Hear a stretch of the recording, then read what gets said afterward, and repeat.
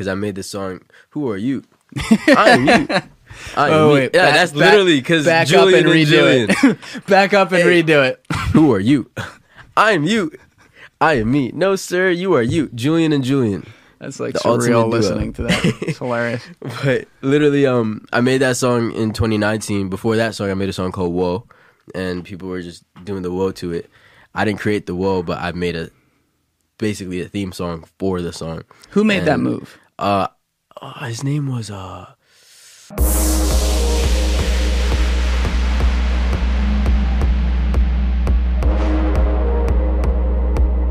What's cooking, everybody?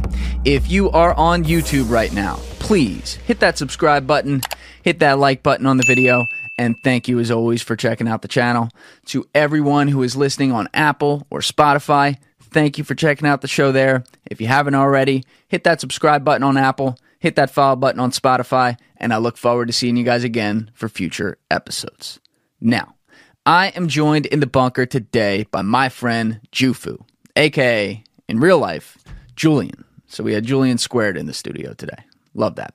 But JUFU, if you heard the little preview snippet of the episode out front, he is the artist behind the songs Who Are You, Whoa, and some others from TikTok, and the kid is uber talented. So Julian had reached out to me back in the beginning of August, and at first I thought it was like a joke, and then it was actually him.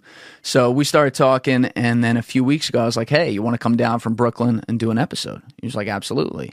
So I'm not kidding you when I tell you he rolled in here and we had 2 hours to shoot. We even went a little over time, but he was on a tight schedule, and we walked right into the studio, threw on the headphones, and started, which even when I had that mix up on time one time with Will Toms, like, we didn't go that fast. So the first 5 minutes or so, bear with me, we were warming up a bit, and then we got right into it, and it was smooth sailing from there on out. But it was nice to talk to somebody who has been consistently early to things on the internet. This is a kid who was creating content when he was 13 years old. He's still a baby. I mean, he's like 21 now, so he's got his whole life in front of him. But he was creating content when he was like 13 years old on Vine, and then was on Musical.ly, which was the app prior to TikTok, and built a following there before continuing to build a following on TikTok. And now, over the last year or so, he's been focusing a lot less on making content for the first time and more on creating music, as he is an artist signed with Universal Music Group. And like I said, the kid is really fucking good. So it's great to talk with him about that. We also got into some crypto stuff. We got into some conspiracy stuff. So it's still a full-blown, nice, wide-ranging podcast. And I hope to have him down here again. And I look forward to seeing what he's going to do next, because the kid's already had some great success. And I'm really rooting for him because he's a great guy. I think you'll love him. That said, you know what it is. I'm Julian Dory, and this is Trendfire. Let's go! This is one of the great questions in our culture. Where is the nuance? You're giving opinions and calling them facts. You feel me? Everyone understands this, but few seem to do it. If you don't like the status quo, start asking questions. Been waiting to say this. Julian, what's going on, man? Hey, man. Me in the building. I'm feeling good. I'm feeling great, actually. You're looking great, man. Woke up at 6 in not 6 in the morning. I'm bugging. 9 in the morning to come here, and I haven't been like this deep in Jersey in a while. Definitely. I used to live in Jersey actually for like 4 months in Colts Neck, if you're familiar with. Yeah. So I was living out there for a little bit with. When was that? That was from November into March this year. So November 2020 into March 2021. What were you doing out there? I have a couple of friends who live in a house, like a big house in Jersey. Colts Neck? Yeah, it's probably Neck. A fucking monstrosity. Yeah, and the neighbors definitely don't like us, but yeah, like I visited the house because I have a record with one of the people who live there, and I visited the house one time. I was like, yo, this would be fire if we turned this house into like a content house situation and like brought in brand deals and like just turned it into a really like productive house. And I ended up moving in there, and that was the idea. So what'd you guys do? Just like creating content the whole time, or? Essentially that was the plan.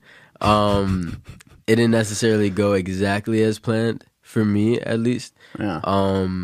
Yeah, I just don't live there anymore. But it was definitely a good living and learning experience for sure. Just like having the experience, like living with a bunch of different people who come from different places, have different just mannerisms, like living with people versus like hanging out with people on a regular. Two different things. Like you get a whole different like understanding of like who somebody is when you live with them. Goddamn right, dude. It was an interesting experience. I always tell people, don't live with someone until you marry her. Yo. Or I'm sorry, excuse me, other way around. Live with someone before you marry her. It's like, smart. You know, she better be able to live with you too. It's like, it's a very hard thing. And then when you have roommates in college and stuff, obviously, like, that's not a relationship, but still, it's like you learn a lot. You're 100% right. You learn a lot about people. Everyone's got their own different tics, their own different ways that they need space and then not need space sometimes. It's a different vibe. I was in my room, like, most of the time. For months. How many people were in there? It was a 5-bedroom house, but it was like 9 of us in there. And we made it work. Wow. That's a we lot had of the people. space to do it. It was just 5 bedrooms, but we turned non-bedrooms into bedrooms. Sure. Yeah. In Colts Neck, you could probably do that. Yeah. But who was, like, what kind of people were in there? Just, like, other creators or musicians specifically? So, me being one of the artists in the house, there was also a DJ. He still lives there. We have the same manager, so, like, everything's, like, good blood. It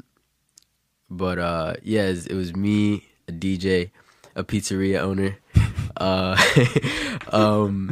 security guard who also has music aspirations and he's dropping music, and like 2 girls. There you go. There's like basically, and those 2 girls, like, they were growing their TikTok simultaneously of living there. Photographer, videographer was living there. But like it was an interesting experience overall for sure. Yeah, and you're not like a newbie at all. And this is what has me really curious. And Yeah. by the way, like, first person to roll up with a crew today. I was loving it. Mom and Dad downstairs. Hey, This is great. This is like important. We've made it now. I've learned that they are all I have. That's they are awesome, literally man. all I have, and in a way, I'm all they have because like I'm their only son. So it's like they're. Sheesh, how do I put this? Like, I'm just the only son. Like, you might know what I mean by that. Like, it's a very like there's a different way that you're raised when you're the only one, and it could be there's great aspects to it and there's negative aspects to it depending on your perception of the situation. But I'm very thankful for them overall.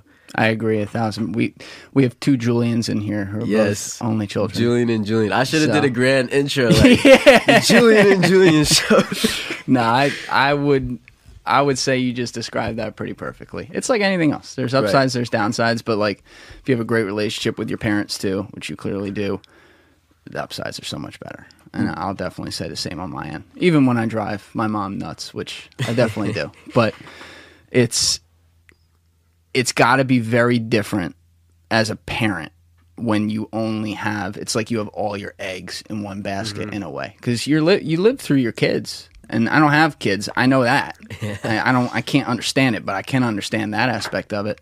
And not to say that parents who have multiple kids don't live through all of them too. It's just it's a little different. It's like there's more. You probably put a little more pressure on yourself as a parent. Yeah, I could see that. I could see that. Man, yeah, that makes me want to bring my parents in here real quick. At the end, maybe we'll give them a cameo. That'd be great. Yeah. But you were when I was saying about the creative part. Yeah. How old are you right now? Been a long time. 21. Okay, and you've been creating since you were Legal. 13. Since I was 13. Where'd you start? It was late 13. In 2013. I aged with the years, thankfully. But yeah, basically went from I lied, not late 2013. I hadn't turned 14 yet. So So beginning of 14. Vine came out in January 2013. I mean January 2014. and I was 13 at the time. I got on the platform. I had some friends who were doing comedy skits on the platform, and their names were Comedy Kings. It was my friend Jack and Yuri, 2 Russian kids. Okay. Super funny, good friends of mine. Unfortunately, we don't speak anymore, but shout out to Jack and Yuri, wherever you guys are right now. Everything all good? Yeah, of course. It was just Good. time and yeah. we went to different high schools. Yeah. But yeah, they had 500 followers on Vine. I really wanted to reach the same, like, I just thought it was cool. I was like, dang, they got 500 followers. People are enjoying their videos in school. Let me try to do the same thing. And I got on the platform, started making comedy sketches.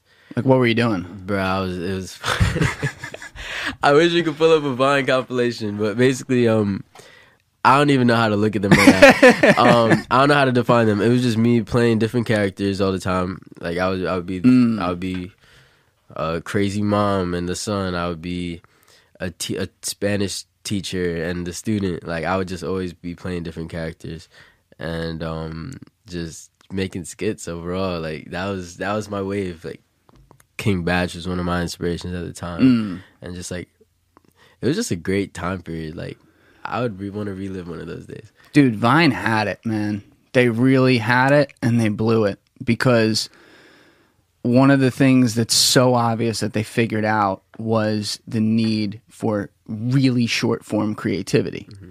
And I guess it was what, like 6 seconds was what you had for a Vine?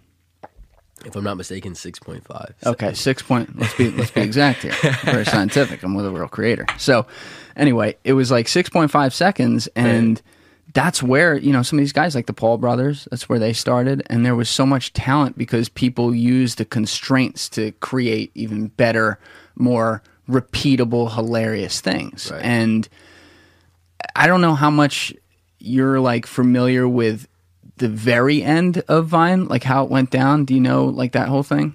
To my knowledge, the only thing that I've ever heard was that the app wasn't listening enough to their creators. Yep. And that kind of led to the fall of it. Yeah, they thought that they were infallible, and so the creators were being offered money at different places. And like, how big did your following get on there? I had 216,000 on there. Okay, so you got which pretty was solid. Like, for Vine days, it was like pretty lit. It was good. Yeah. Yeah. So it was a grind. They went to like the biggest guys, the guys with millions on there, had all the other platforms coming to them, offering checks to come and create. And Vine was saying, no, we're not doing that. And they gave him one last chance. There was like a famous meeting out in LA, I think. I don't know who was there, but some of the big creators. And then they said no. And at this point, obviously, Vine's long been owned by Twitter. Yeah. And so then it just folded. Because, like, of course, people are going to go where they're getting offered money. Yeah. You know? It's a lot of time that goes into that stuff. 100%. I was really excited for Vine 2. Vine 2.0 was supposed to be a thing, but it never ended up happening. Was that going to be the founder doing that?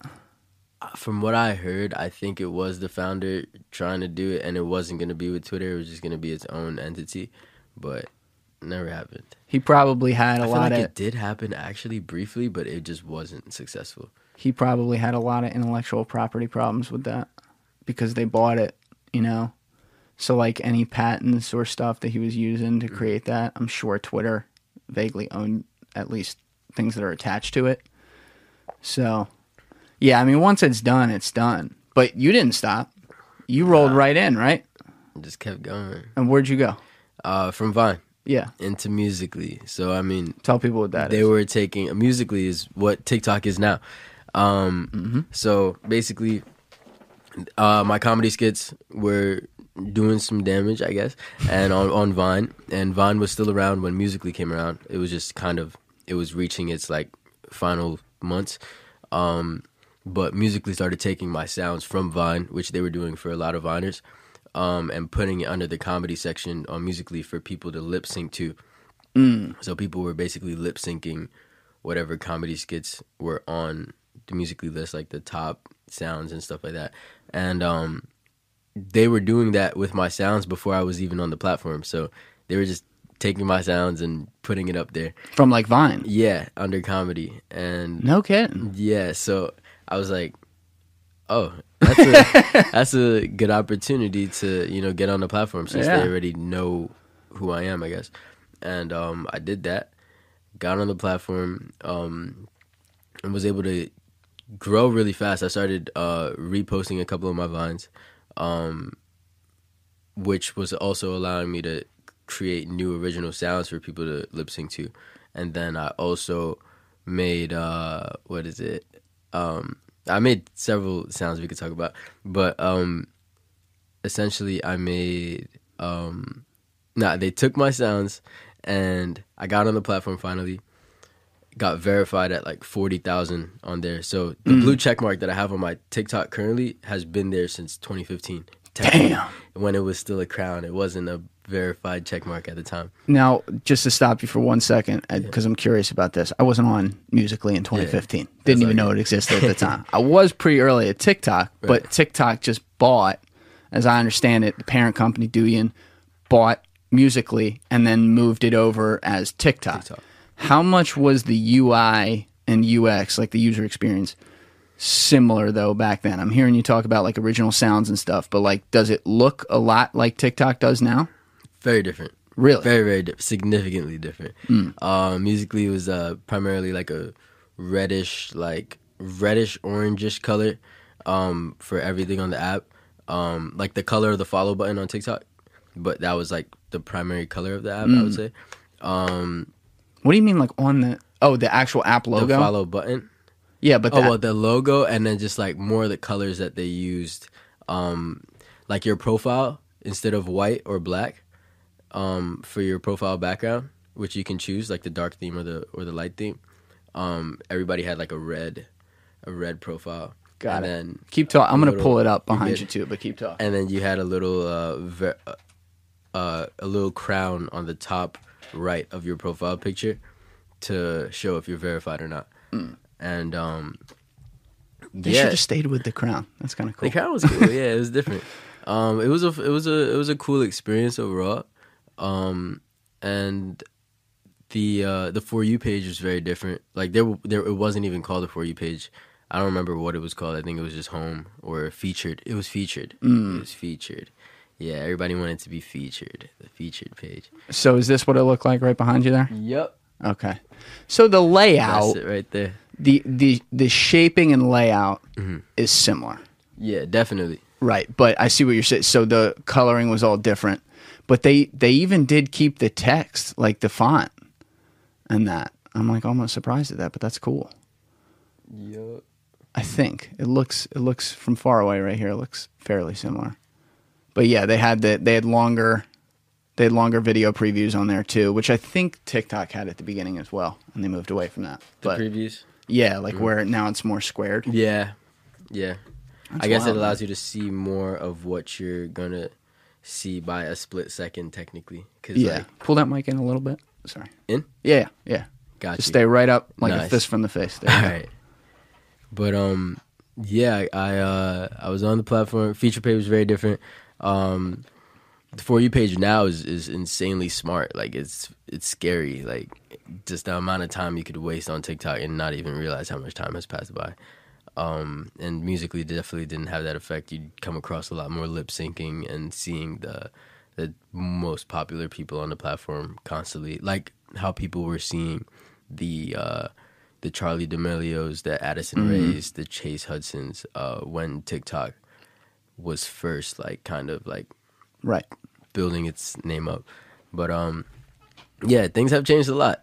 Yeah. A lot. And when did Musical.ly become TikTok? 2018? Roughly 2018 or late 2017. Okay. If I'm not mistaken. So, and for people who have heard this before, and I'm repeating, and I'm sorry, but when I rose up this morning and smiled at the rising sun, there were 3 little birds pitched on my doorstep. And they were singing sweet songs. It was a melody pure and true. And they said, "This is my message to you. Thank your goddamn 8 Sleep."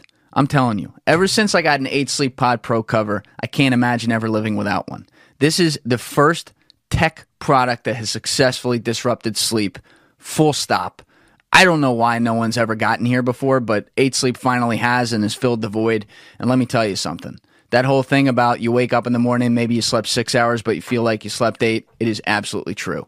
These days, I don't really sleep a minute past 6 hours, and I am feeling more refreshed when I wake up in the morning than ever before. That is because 8 Sleep's Pod Pro cover is working around the clock throughout the night without me knowing, because it's tied into 8 Sleep's proprietary app to optimize my sleep around me. So personally, as someone who likes to sleep cool rather than warm, I always wake up on a nice, cool mattress that has kept me in a deep sleep throughout the night, and I don't even remember when I fell asleep. That has never happened to me before in my life. I've always been a violent sleeper. I'm up several times throughout the night. I'm up the least amount I ever have been before, and that is all thanks to 8 Sleep. So use the link in my description along with the code TRENDIFIER at checkout. That's TRENDIFIER, and you will get $100 off your own 8 Sleep Pod Pro cover, which comes in queen or king sizes and goes right on top of your current mattress. Or you can also get $100 off the full-blown 8 Sleep Pod Pro mattress, which is the same thing. It just is an actual mattress as well. So check it out. You won't regret it. Total game changer. Trendifier at checkout. $100 off. Love you guys. I was on TikTok, like had the app downloaded while I was working in corporate America. So I wasn't creating or anything. But What were you doing before, if you don't mind? I was a banker. So I worked with ultra high net worth individuals and some companies, and I worked with a team who handled all that. And it was high octane stuff. I just wasn't my vibe. It wasn't what I wanted to do. But I worked with a lot Did you have to like go to school for it and everything? Yes, but I actually believe now that I've done it, I think, and I could say this about frankly a lot of jobs in America. I don't know if this is like the state of education, and I have no complaints about my college education. I really enjoyed it, but I don't think I would have needed to. That said, yeah, they wanted people out of college, so that was like a prerequisite. But yeah, it's more, money is very intuitive. It's not, the minute you have it figured out, you're an idiot. Like, that's just kind of how it works. And you're not going to beat computers on a lot of things now. But when it comes to people and understanding what it's like when someone's money gets involved and how personal that gets, yeah, it's important, especially at a certain level. You know, the phrase "mo money, mo problems" is very, very real, and it's unfortunate. But I did see a lot of that, so it was a great life experience. But when you're working at a bank, you got to ask for permission to take a shit. I mean, it's like you can't do anything there. So, of course, you can't be doing like social media stuff. So I wasn't doing that, but I was starting to. I did work in some LLCs on the side with some people, and we did some creative work for like consulting for other people. And so I was curious about this stuff, and I saw this action move into TikTok, and this is like, I want to say March 2019, something like that.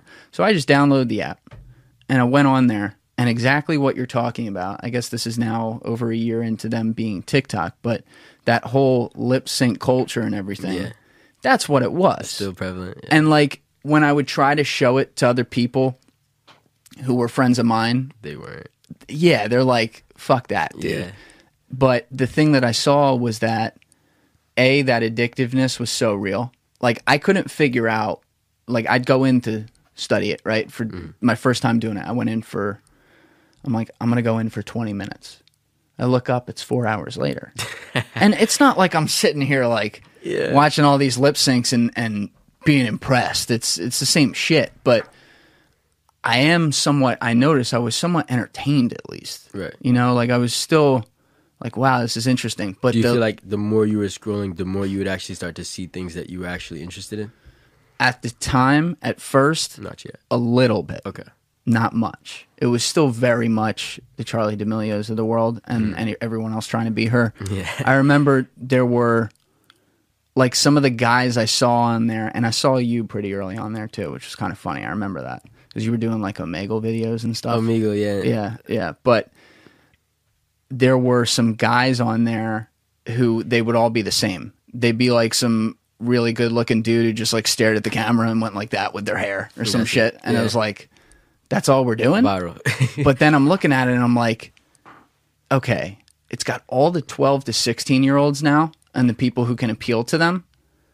When this moves to like 17 to 21, those people are getting older as well. Yeah, exactly. exactly. And when you bring in like the same year, I'm like, when you start to bring in that 17 to 21, 21 to 25 is going to be right behind it. And now you're going to have people saying, well, everyone's lip syncing. I'll try something else on here. Yeah. And then, holy shit. I mean, now there's every form of content on there. Everything.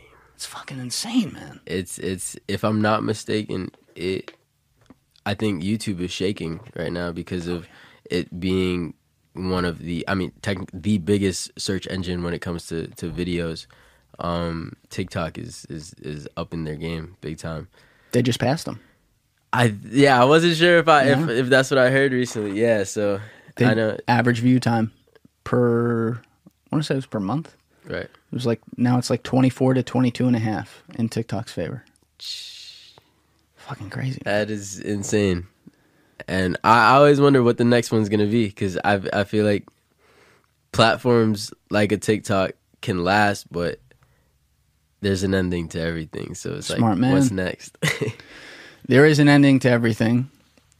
I think their ending could involve being way too careful with content. They're very, very strict with flagging content, which I think is a mistake. Maybe they'll figure that out.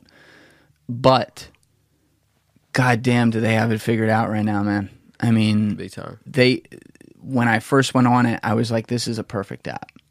And they have managed to not fuck it up. The UI continues to be beautiful. The improvements they make are simple, as best as I can tell, for the most part. Right. And, I mean, you see the action. They're just, like, you mentioned it a few minutes ago, but the algorithm, it's not even close. It's far and away the best social algorithm on planet Earth. It's like their first, second, third, and 50th. Yep. There's no one else. Yep. The only way, you know what? Now that you say that, whoever developed the algorithm for TikTok, or like whoever was like the spearhead of developing the algorithm, that person needs to leave TikTok and create something else to essentially make something better. That person's not in this country. They're in China. So it's partially owned by the Chinese government in that way. So I don't know that that's going to happen. But yeah, there's a book. This guy, I want to say his name is Matt Brennan. Mm-hmm. I actually never finished the last quarter. I feel like I've heard that name before. Yeah, I think he's somewhat known as like a VC or something like that. But I haven't read the last quarter of it now that I think about it. But I read most of it back in January. And he's like in mainland China. And he's been inside TikTok and Douyin, the company, like since the beginning. And their foresight's insane, how they viewed this thing going. But their strategy was to constantly use the tech to learn. Not that these other companies don't do that, but other companies, it seems to me, based on my user experience, they'll kind of find a lane that you like, and then they'll just hit you with it over and over, and it takes them a long time to adjust. Yeah. Right? So you keep skipping that content. I don't want it. On TikTok, during one scroll feed usage of the For You page, if you're starting to not like a certain type of content that they were putting to you, god damn, do they change it around to what you want. It is crazy. It is, yeah. I don't have words for it. It's insane. It's big time insane for sure. Have you tried YouTube Shorts at all? I put a couple of videos out on there. Not as much as I should, because there's a lot of people who've been having insane success through shorts. Like literally growing a YouTube account to 2 million straight off of a short success. And YouTube is a great opportunity to get into shorts because like they're still trying to push it. Similar to just any platform that's trying to get people onto it, like by paying them, they're giving people a lot of exposure right now. So trying to post more on shorts, definitely. I don't know why I haven't, to be so honest with you. Like I have 140 episodes of Omegle on TikTok that can easily be on. You have 140? Yeah, I should have 200 by now, but I burned myself out with that. Like, how did that shit work? Burnout is real. there was something else called, maybe it was Chat Roulette? Yeah, Chat Roulette, I think. Like back in the day, like when I was in high school. But Dang Matt Smith, I don't know if you know him. He's a YouTuber. He was like the king of Chat Roulette. Yeah, so that was like, I think it's the same setup. You hit a button and you're in a room Stranger. staring at someone who's a stranger. Yep. And so you were making content, like your early funny content, especially on TikTok. I think So you weren't on Musically with that. Were you? Nah, so You I was on started. TikTok I with actually that. started that last year, and I made that after making a viral song on TikTok. So that was kind of one of the catch points on my Omegle series, because I made this song. Who are you? I am you. I am me. wait, Yeah, back- that's back- literally because back Julian up and and redo Julian. it. Back up and redo it. Who are you? I am you. I am me. No, sir, you are you. Julian and Julian. That's like The ultimate surreal duo. listening to that. It's hilarious. But literally, I made that song in 2019. Before that song, I made a song called Whoa, and people were just doing the whoa to it. I didn't create the whoa, but I made basically a theme song for the song. Who made that And, move? His name was dang it, man. Yo, I'm putting you on the spot. I'm sorry. Yo, I feel so bad because like I know exactly who it was too, because I wanted him to like feature on the song.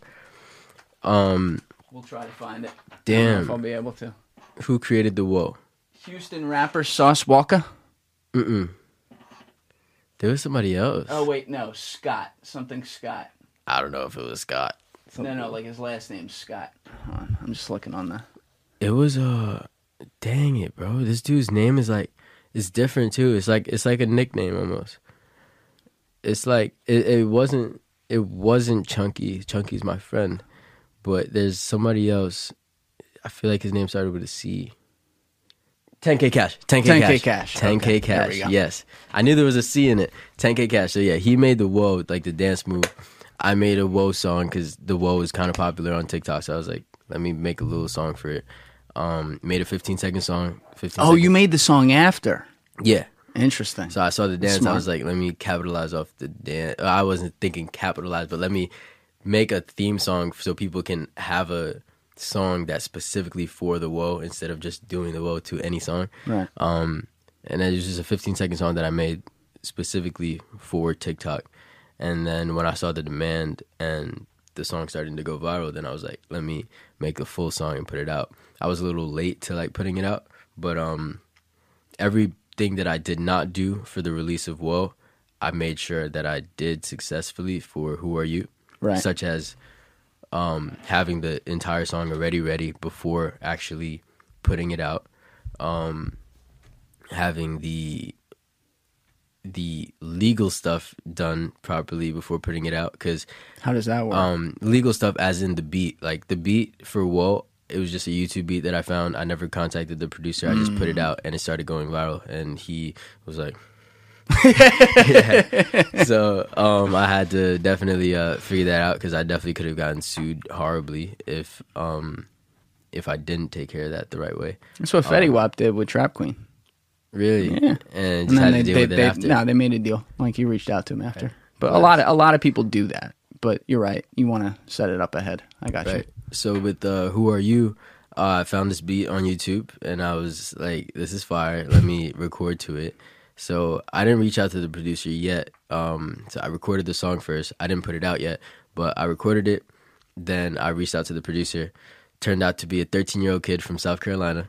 And yeah, I was like, yo, bro, I like this song. I made this song to your beat, and this is my TikTok. I'm going to blow it up on TikTok for you. I made this Whoa song before. And he was like super excited for it. Yeah, and I didn't pay him up front. I just offered him 50% of the entire record, which is not heard of. Like that's bad business on my part, technically. You don't normally do that much percentage towards the producer. But I was just seeing it as like, okay, since I didn't pay him up front, let me just give him 50% of it. And he's a 13-year-old kid, so I'm going to create a good opportunity for him. That's great, man. And That's really cool. I did that, and the song started to take off. And from that song's release, I put the sound out first on TikTok. 15-second sound. Who are you? I'm you. I'm me. No, sir, you're you. Everybody started doing it, especially twins or just people who look alike. And started to get reached out to by like 15 different record labels between like after like I would say 3-4 weeks of the song being out. Sure, yeah. I had gone to LA at the time of the release. I was at VidCon for a little bit. What's VidCon? VidCon's a social media convention for like YouTubers, people on Instagram, Vine, like everybody. Similar to another convention called Playlist Live. But both of those have been conventions for the last like almost 10 years, if not 10 years, VidCon. Right. But I was doing the I started entertaining these labels. I didn't really know anything about music like that, so I got some people that I knew who were in the music industry and formerly managed an artist. Well, actually, formerly managing a female artist that I used to have some sort of relations with. Some sort of relations. Yeah. So we knew her team since 2016, but they weren't working with her anymore.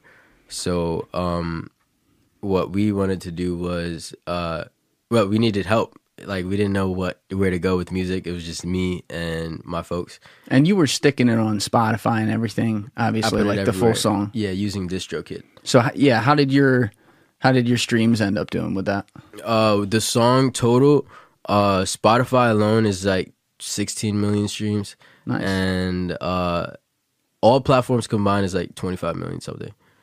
But pretty good. Yeah, it was awesome, definitely. Today's TikTok will take a song to like 30 million plus off of like one platform, which is insane. But definitely, I was on the forefront of that, that transition from artists making a song break on TikTok and then signing to a label. If I'm not the first person to have done it, I'm not too sure who was, but I'm definitely like one of the first 3 people to come from TikTok and then sign a major. Yeah, you were.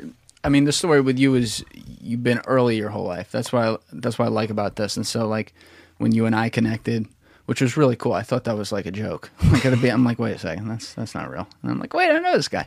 That was you. But you obviously have made a habit of getting to something right at the beginning and then being able to capitalize on it. And you've done it very well, at least twice. And now your focus has moved heavily towards capitalizing on like a music career. And you'll use platforms to do that. But I like your talent, number one. And number two, of course, I knew those songs and I'm like, this is great. But you have a really good voice, like a very good, like kind of smooth but commanding voice in like a subtle way.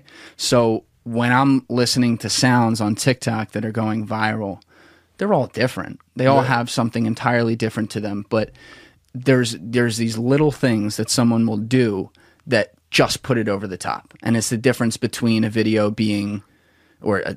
sound being used 100 times versus being used 1,000,000 times or 100,000 times or something like that. And for the ones that you created that did well, the "whoa" is pretty self-explanatory. That was very smart to go in there, and I didn't realize you created it after the dance move was created, so that's great. But then the second one, the whole "who are you? I am you," it's so catchy and memorable, but also so like clear. There's no like the way you did it, it's almost like it replays in your head over and over because you're like enunciating every single word and people like their body starts to bounce like this right when they hear it, So I think it's really cool that you've hit that. The thing that's hard, like that's hard to do. The next hard thing to do, by my estimation now, is, okay, how do I make consistent records that now bring in the people who are aware of who I am, as like an influencer on TikTok, but now I'm saying I'm a musician and I'm going to make albums and even like mixtapes, which people do less, but EPs, I should say. I'm going to make this stuff and people are going to get a full gamut of what I can do. And I'm going to be very consistent with putting it out and creating things that aren't just creating something for a 15-second TikTok sound. Right. So definitely that's a big challenge for many people that come from the influencer world trying to transition into music. And I feel like the only thing that really makes it stick for the audience is the the one consistency, but two, the talent has to speak for itself. I feel like there's a lot of influencers that transitioned from a social media standpoint who had a big following into music, and there's a lot of situations where some of those people who had a very big following started making music didn't necessarily have the desire to make music, but it's just the business play led them into that direction. And I feel like that's what kind of creates the stigma of a not the stigma, but like it creates a mindset that a lot of people tend to have, like, oh, this person started on YouTube, or this person started on Vine, so he's not an actual artist. We have people like DDG. He's a very successful YouTuber who's been making a lot of noise in music recently, and the only way he was able to do that, like, people weren't taking him seriously enough when he was dropping music like 3 years ago. But over the last year and a half or so, like, he's been super consistent. Videos starting to get bigger features. Is it good? Yeah, and exactly. Like his music is just evolving. Yep. And it's just been very consistent. Like, I've seen a lot of people come from TikTok, start making music, and only drop like 1 or 2 records, get a lot of backlash for those records, and then the music kind of just like stops. They can't take it. I guess that's literally what it is. But I mean, they do make a good quick bag off of the people who were curious enough to listen to it for the first time. But definitely, like, people like a DDG, I definitely I would say I look at him as like he did it and he's doing it, and I'm very I love that. I just shout out to DDG. Shout out to DDG, because I feel like he's standing for people. I don't know if he's intentionally doing this, but he's technically standing for people like myself who come from a social media background or started from a social media background, but also have a musical background. And yeah, you've been into music for a long time. I've been into music since 2016. Yeah, so and that's a key difference here. And because I remember when we talked on the phone, I think we should also talk about like where you went to high school and stuff. Like this is in your blood. There's an important distinction with not all of them, but some of the people you're talking about, right, where, just to be clear, these are people who maybe never even created a bar, let alone a song, and now they're just famous, and because they're famous, they can pay for studio time, they have a team, someone write exactly, produce, etc. And it's not good. I mean, I've heard some before where it's like, all right, that's not the worst thing I ever heard. You know, like if you have the best people around you, maybe something, you can shit out something okay. Mm-hmm. But some of it is fucking awful, man. And it's like screeching in my ears, you know? So like you at least come from, I've been creating around this for like this for a long time. And what was the situation with your high school again? So before high school, I started playing guitar since 2009. So I've been kind of just trying to serenade girls on the guitar since I was 9 years old. You playing acoustic, electric, both? I started with acoustic, and then I got my first electric. I was like, for like my 11th birthday or like 12th birthday. Yeah, I still have both of those guitars. It's a fucking panty dropper, man. Yeah. I remember I was learning Justin Bieber songs in elementary school to sing to my crush. She loved Justin. She loved Bieber. But fast forwarding into high school, I didn't do any music in middle school. I actually did have like one guitar class in middle school. It was in the computer room. It was weird. But in high school, I wanted to audition for LaGuardia, which is a performing arts school in Manhattan. Nicki Minaj went there, and many successful people went there. I was too nervous to audition for that school going into there. I ended up auditioning for the high school that I went to, which is Edward R. Murrow High School, probably like 20 minutes away from my house. I think we said this, but you're in Brooklyn. Yeah, right? Brooklyn, New York. Yes, sir. Woo! Where Brooklyn at? But we outside. But basically, I was on. I auditioned for my high school, messed up on my audition, so I got in for communication. I didn't even get in for guitar. And then I ended up just going to Edward R. Murrow High School, and that school was super, super dope. My first 2 years, I was in the basic guitar class because I had to work my way up now and into the advanced guitar program. But it's like an art school. Yeah. Exactly. So, okay. That's what I wanted to get across. Like, there's some people who I went to school with who are currently on, like, Broadway now, which is, like, super odd. Like, I hate that I forgot this kid's name, but I was walking on like 57th and Broadway, and literally like a block away from my label, which is Universal Music Group, is like on 57th and I swear it's on 57th and Broadway, but literally like a block away from there, I saw like a West Side Story advertisement, and I saw a picture of one of my former schoolmates, and I was like, that's awesome. It's super sick to see, because like I remember going to the school and like always hearing about all these notable alumni who went to the school. And let's go into 2016. After the guitar program, they actually opened a music technology program. That's what we were talking about. I couldn't Music remember. X Technology. So that was sponsored by Levi's and Alicia Keys, and Joey Badass also contributed. Joey Badass went to my high school. Alicia Keys visited the high school and performed when that program opened. That's so cool. It was awesome. Holy shit. People in the kids in the chorus program got to meet her, sing with her on stage and everything. How good is she, man? Amazing. In person. Amazing. It's amazing. It's got to be unbelievable. I didn't get to interact with her directly, but she's a phenomenal human being. Very inspirational. We forget about her too. Like she does not get the love and respect. Like she's huge. She's Alicia like Keys, but she doesn't get enough of it. She gets it, but she's not always in the media.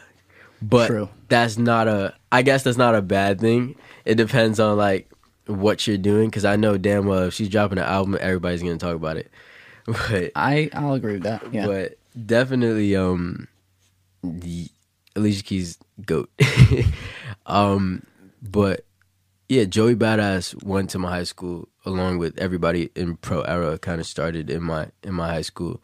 Capital Steez, rest in peace. Nick Caution, CJ Fly, and just multiple members. Joey Badass and Capital and Steez were like the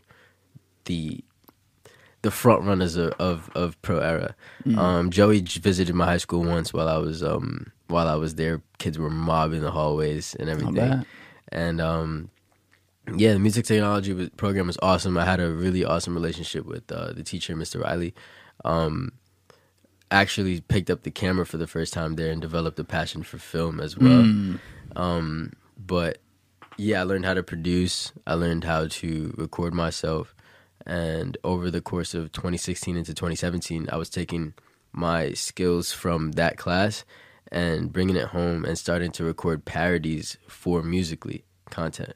So, what do you mean parodies? Parodies. So I was taking popular songs and switching the lyrics and just recording. So like the Broccoli song, for example, by Lil Yachty and Dram, if I'm not mistaken. I know that song. Yeah. I made a parody to it. It was like, see my mama trying to make me eat this broccoli. I'm just a kid. I don't want to eat no broccoli. Spit that thing out because it tastes nasty. I don't want this broccoli, so I ain't going to eat. That went viral on TikTok, over like 200,000 videos. Well, on Musically. On Musically. Yeah, so this is like Musically days. OG days. OG days, over 150,000 videos made to that. And I was just making a bunch of parodies at the time.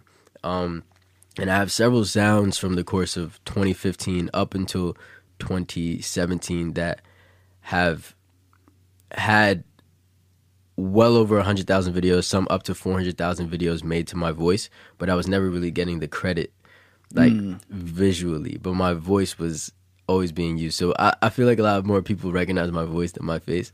But that's still, at least you had like that. That's memorable. I mean, you know how 100%. much with TikTok that changed the game of people. Before they see something, they know what it's about just by the sound. You know? And like your voice is very, very recognizable completely. Like you kind of know what it is right when it's coming on. It's good times, man. But yeah, I was taking the skills from that class to record those parodies. I didn't know how to record myself before that. And you built a whole studio? I didn't really have a studio built like I do now. Yeah, your studio now is sick. Yeah, it's really fun. I love my studio now, especially just what I'm able to make out of it. But essentially, I was doing all those parodies and stuff, and then I wanted to start taking music more seriously. So I was like, you know, I can't be doing parodies anymore. And I also told myself I can't be doing social media anymore, which is a very different time period that we live in now. I was like, you know what? If I want to take music seriously, I shouldn't be posting content anymore.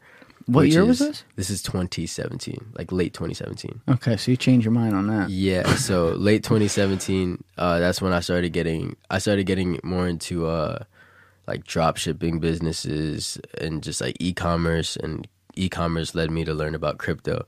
And that's when I got into crypto, which is what I was telling you about. But we only had like 3 minutes when you walked through the door. We got right on camera when you came through, so we didn't get to go deep in this. Maybe we will now, but yeah. It's really I'm very jealous of you because in a healthy way, because I didn't fucking have any of this stuff figured out when I was 13, 14, 15, 16, 17. I was literally like going to class, right? And we had the internet and everything. I'm a little older than you, but all that shit was there. Maybe not to the same extent, but you just get yourself in every kind of action. I love it. It's a blessing and a curse, because I love doing so many different things, and I feel like I'm skilled in several different things. But like the best thing to do in life is to hone down on like a specific craft, unless your time management skills are just superb, like some Elon Musk superb. Because based on what he says his day is like, people can't do that. It's crazy. He's an alien. Yeah. He's not normal. I want to be an alien too, man. But yeah, like I stopped making content for like almost a year. I want to say I had 600,000 followers on Musical.ly at the time, and then when I came back, it was TikTok. And yeah, I took that break to just kind of focus on making more serious music. And that was kind of leading into my transition into college from high school. Did you go to college? I went to college for a year. I studied didn't know film. that. Yeah. Where'd you go? FIT, Fashion Institute of Technology in Manhattan. Nice. So like right there. Yeah, so it's definitely one of the most renowned, if not the most renowned fashion school in the world. My mom went there before I went there. She went there like 25 years ago or so. Don't date your mom, baby. Come on. But she doesn't look a day over 35. Yeah, she's awesome. I love my mom. But yeah, I guess definitely a very proud moment for her for me to get into that school. Also, the film program only accepted 30 people per year, per semester. So I was pretty lucky to be amongst one of those 30 people. And yeah, I studied film for a year there, and then dropped out when the music started to just like really take off. So the semester already ended before I put out Who Are You? So this is 2019? Yeah, and like over the summer, like the question for me and my family was like, is Julian going back to school? Because like, all these label meetings started happening, and pretty much every label, like we're on the same page. Like, you probably won't have the time to be able to be going to school like that. Fun fact, I was supposed to tour last year in March 2020, but pandemic started right there. Man. 10 days after pandemic, it was supposed to be like my first tour date locations. And that's the best marketing there is, because that's like boots on the ground, people in front of you, face to face. There's a connection behind the person now more Big than time. you can get on social media. I cannot wait, man. I want to tour the entire world. I want to go, even if like I know I have, let's say, 5 people that support me on the island of Fiji, I want to put on a show for those 5 people. Like, that's just the way I look at it. I want to be able to like actually, like, social media is cool and you can really impact people through the internet, but like I want to be able to like have that face-to-face connection with everybody that supports me. I feel yeah, and you put yourself out there. Well, I mean, it's pretty clear, like right away. You were talking with me, like some rando on the internet, just like trying to figure out how podcasts work and things like that. Like, you're curious, and I think people, when you're building a relationship with like a fan base for whatever it is, when you have that gene, you know, that laid back extroverted gene like you have, that's a big help, because then you're very approachable, right. And then people get more curious about what you do, like beyond maybe even just music, and you have so many other things there. So it's like you have a lot of really good tools that make you older than you are in a lot of ways. You know, a lot of people don't figure it out like you have. And I think what I'll add to that, and this is like a weird like gray area, but you got big on social media very young, but you didn't get like Bieber You know what I Yeah. mean? Like you didn't go to like mainstream every I single. watched Shawn Mendes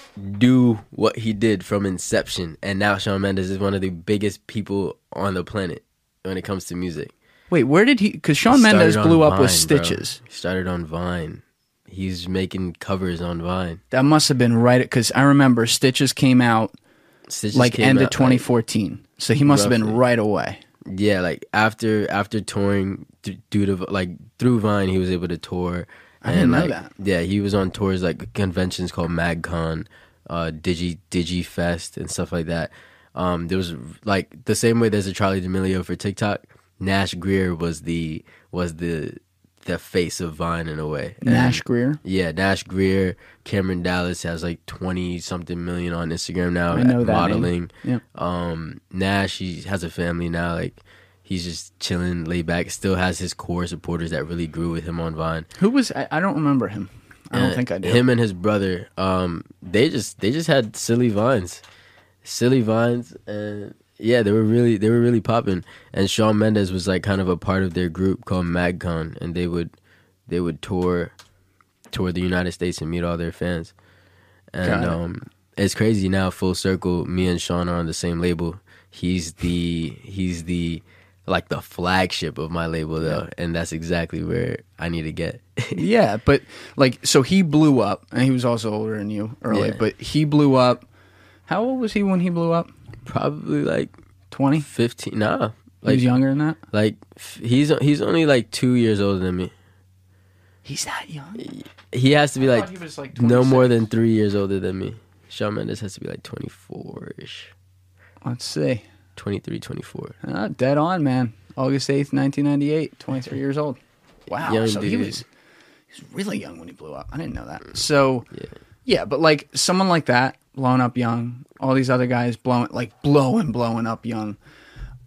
In a way, I always feel bad for that too, because it's very, very hard. Pressure. Like, yeah, the pressure, Mental health. the hormones, you know what I mean? Like Yeah. you're going through puberty and suddenly, like if you're Justin Bieber's obviously like an outlier. He's a whole nother level. But like if you're Justin Bieber and you're 13 and every single female between the ages of 12 and 17 is grabbing you everywhere you go.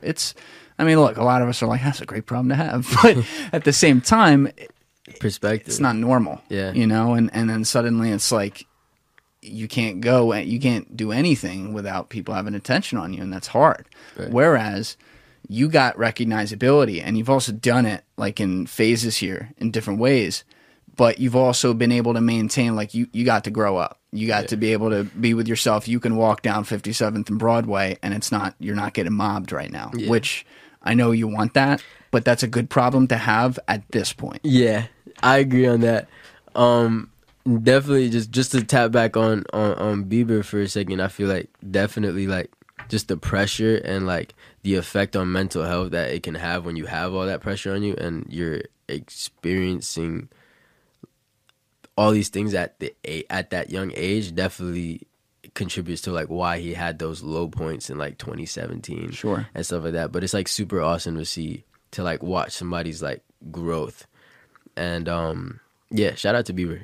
Yeah, I have a He's ton made of an respect. amazing transformation. He also has shared it too, like as you just alluded to. I have a ton of respect for it, and I think some people fall in the trap of, oh God, another celebrity saying whatever. It's like, dude, yeah, I know he's got a lot of money, and he's got a great life, very hot wife and everything, but the challenges and the damage that can be inflicted upon you Right. from doing that is just, it's a lot. And I don't know what that's like, but I could imagine, I can only imagine myself, even at age 20, fuck, I wasn't mature like you, but you know, let's go to like age 16, 17, like for whatever, getting famous. Right. Jesus Christ, man, I might be dead in a ditch at 26. I don't know how I would have ever been able to deal with that. And I think a lot of people throw stones unknowingly from glass houses because it's like, well, what would you have done?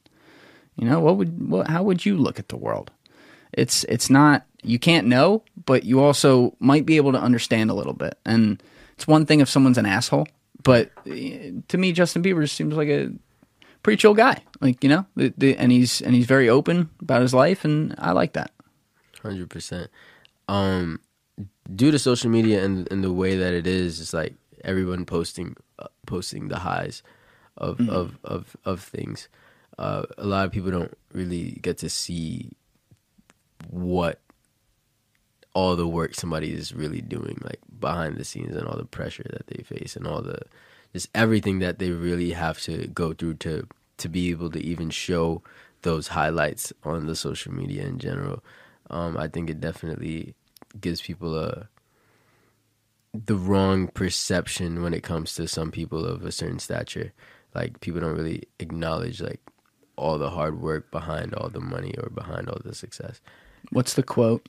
I have said this on a podcast before, and I didn't remember the quote exactly then, but you're going to know what I'm talking about. It's like, every overnight success, no one saw the 10 years that led up to it, or something like that. Yep. Spot on, man. Facts. That's a big fact. It's like Beyonce right there. She's one of the hardest working artists like in the world, and hence why she's Beyonce. Yeah. And all the people on this wall, literally, in a way. Literally. And some people give me shit for like Kylie Jenner with that Rest argument. in peace, Kurt Cobain. Yeah. Major. You know who that is? Is that to the left? Is Kurt that Cobain? Whitney? It's Whitney. Yeah, I kind of just young said. Whitney. It's young Whitney. But yeah, R.I.P. some people even say it about Kylie though, and it's like, yeah, she is a Kardashian.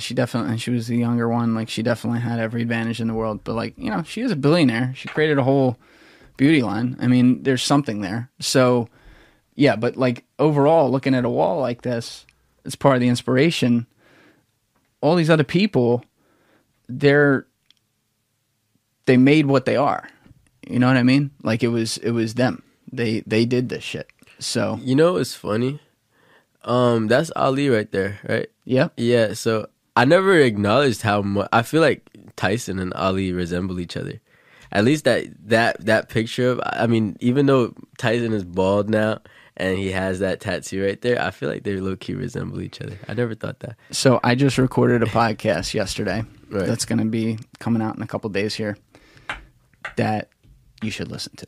Bet. If you're into that. I just had in a guy, Luisa, who was a heavyweight contender, trained by Angelo Dundee, who's Ali's trainer, and trained with Ali, sparred with him all the time, and he was 10th ranked in the world at his height.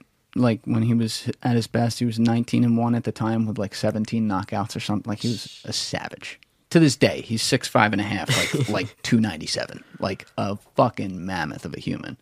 But listening to him talk about Ali and all boxing, but you know, especially like the guy who was like his hotel mate at fights and shit, and it's just, the guy was just special. He was different, and it's almost like now we look at guys like that because now he's gone, and it's like a ghost. And so, yeah, like, you think of Ali as like a boxer, but there was so much more to it.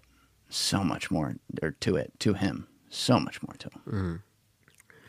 Makes me think about why did I know his name was literally just on my tongue. He's below him? Yes. McGregor? Conor McGregor. Yes. Yeah, like, I mean, he's been having a little bit of lows lately, but I mean, I can't blame him. Like, it's just, you know, being at that level, it's like, there's a lot of things you got to deal with when it comes to mental health and dealing with yourself. And I definitely have been facing that over like the last year, just like dealing with real life, but also dealing with like, how so? Social media, like just real life hitting me, like losing people, and then also having to continuously losing people as in like death, and then still having to be able to feed social media at the same time. And like, I feel like a lot of people don't really see the lows. Thankfully, I was able to put a lot of those lows into my music over the last year, which there's just a lot of unreleased still. But definitely, like, I definitely am a big advocate for just spreading awareness when it comes to mental health. It actually is Mental Health Awareness Month, and just spreading positivity, but also I want to just be as transparent as possible when it comes to speaking to my audience, because I feel like at the end of the day, we're all human and we all have some sort of adversity, and a lot of the times you look at the most successful people, and you don't see the adversity all the time because you're once again seeing the highlights. And I want people to know that like those same people that you're looking up to can be experiencing some of those same exact things that you experience. And yeah, life has a good way to put it, man. Has been interesting over the last year, man. Definitely. I mean, if you don't want to say anything, don't. But you know, what's been going on? You been losing family members and stuff. So I was talking to this girl for some time, probably like a little over a year. Me and her were romantically involved with each other, and she actually overdosed last year during the pandemic. Very hard for me to have to deal with because it was something that I've never had to deal with before, especially like I don't know. It's a different type of hurt. It's like feels like something like changes with your soul. But I mean, essentially, kind of like went through a form of depression that was like also I didn't even acknowledge it was depression last year. It was just like the way that I was operating changes. I mean, you can take a step back from yourself real quick. One of the best ways to know, I mean, it depends on the type of person you are, but normally one way to tell if you are going through some sort of poor mental health is based on your room. Based on your what? Your room. Like your room. Uh-oh. So like some people Don't some look people, at my room. Nah, like it can also be some people are like just like creative or just don't feel like cleaning their room. But for me specifically, that was one way to really tell. And then also just getting out of bed like super late and not really having the motivation to get out of bed. Yeah, that like all of the things that started happening last year, like around the time that you saw my Omegle series, is a month. Well, I mean, I don't know what month you saw my Omegle series. I started my first Omegle video. I thought I saw it earlier than you're saying. I didn't. My first video was March 21st, 2020, and then after that, I will say this. I remember you on the app in 2019 when I was looking, because they're also like I mean, maybe this was the algorithm, but there weren't a lot of dudes on there. There was like, it was mostly like women on there doing lip syncs. But I remember you on there. I thought it was the Omegle video. Obviously, I'm wrong about that. Could have been something else. It must have been something else. But I remember those because there was always like, oh my god, it's JUFU.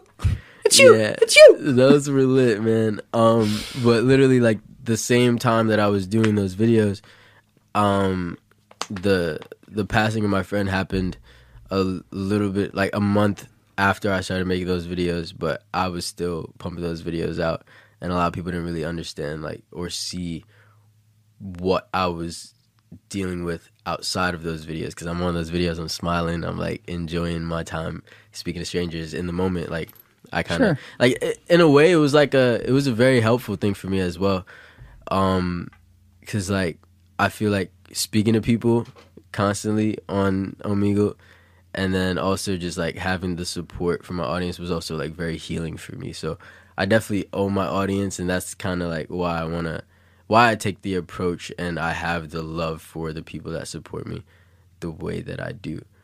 Definitely. Yeah, you were finding like an outlet in that little 100%. bit of connection. And this is like after the pandemic started then?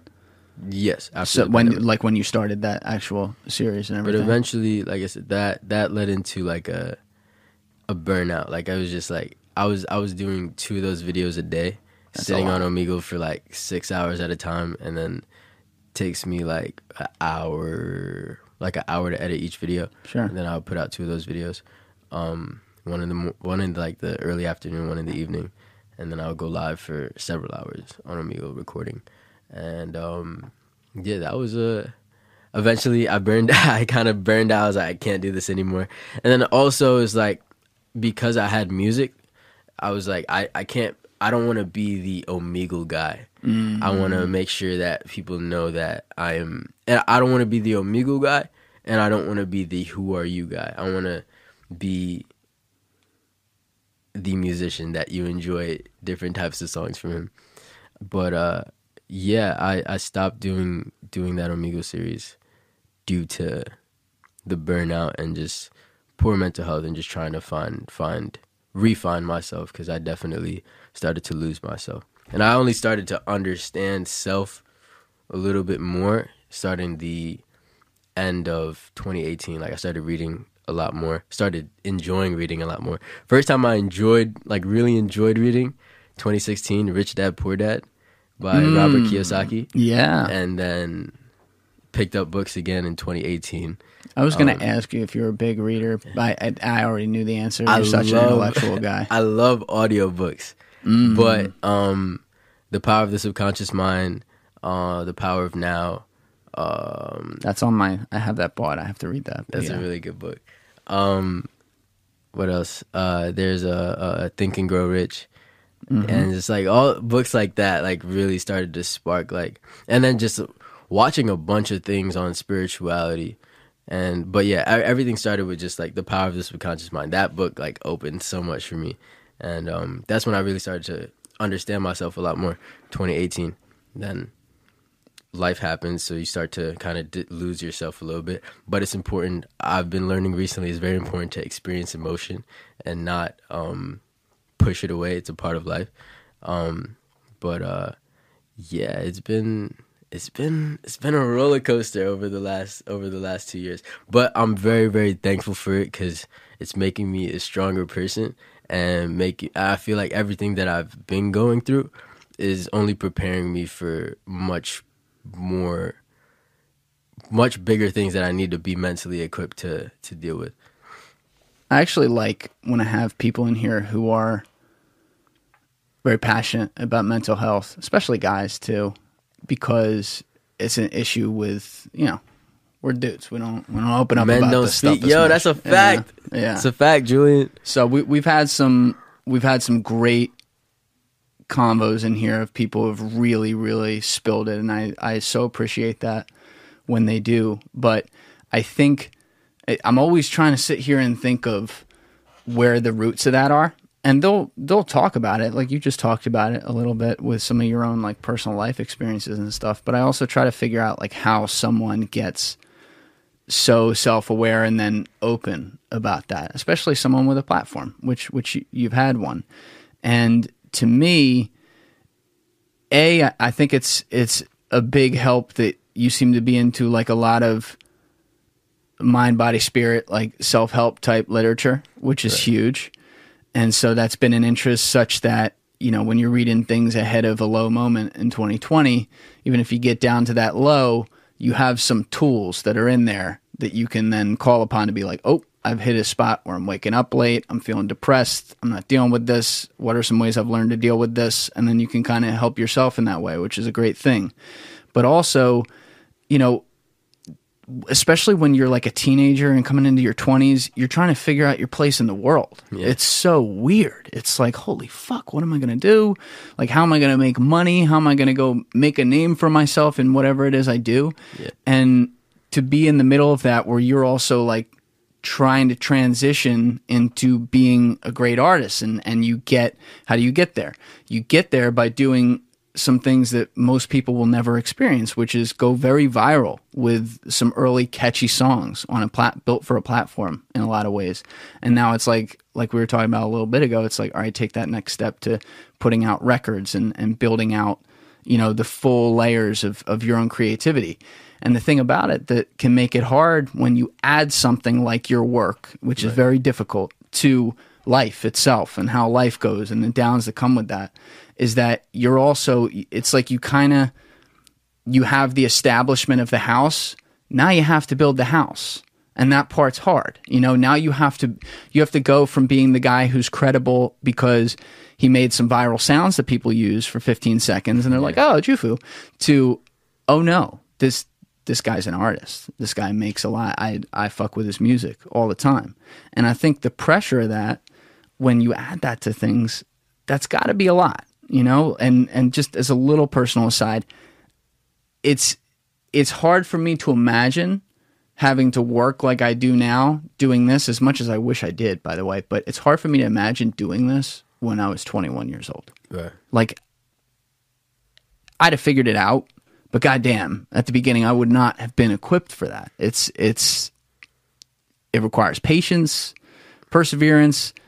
taking things in stride that happen outside of whatever the work it is you do, along with inside of the work you do, and a lot of different variables. And like, you have to grow as a person. You have to take those experiences you talked about. So I have respect for the fact that you're doing it and you have way more of it. Like you've self-taught yourself to have way more of an understanding about what that takes. Yeah, one quote that I really love that helps push me, like whenever I feel like I am falling off track, is the life you live is what you teach.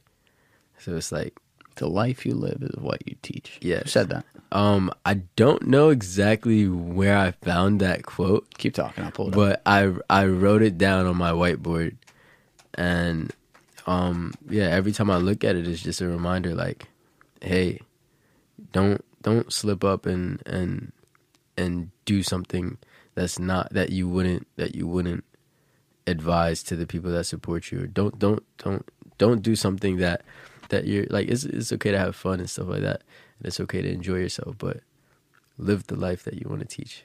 Like, it's another way. I like how that goes. It's another way of saying, like, find something to be an example of, right? Or for other people, how you do it. And I think when you go to find whatever that thing is, it has to be something that you're passionate about. And the really lucky thing that you have, and I have it too, is we're doing things that I guess are hard. There's a lot of competition for it. You're trying to get people's attention with entertainment in a way. So it's difficult, but we're doing something we're passionate about. You love music. You love what you do. I love making music. I love podcasts, by the way. I love podcasts. I'd want to start a podcast, but not yet. Yeah, let's get you a music career first. Facts, and exactly. then you'll be able to start whatever podcast you want if you're good at it.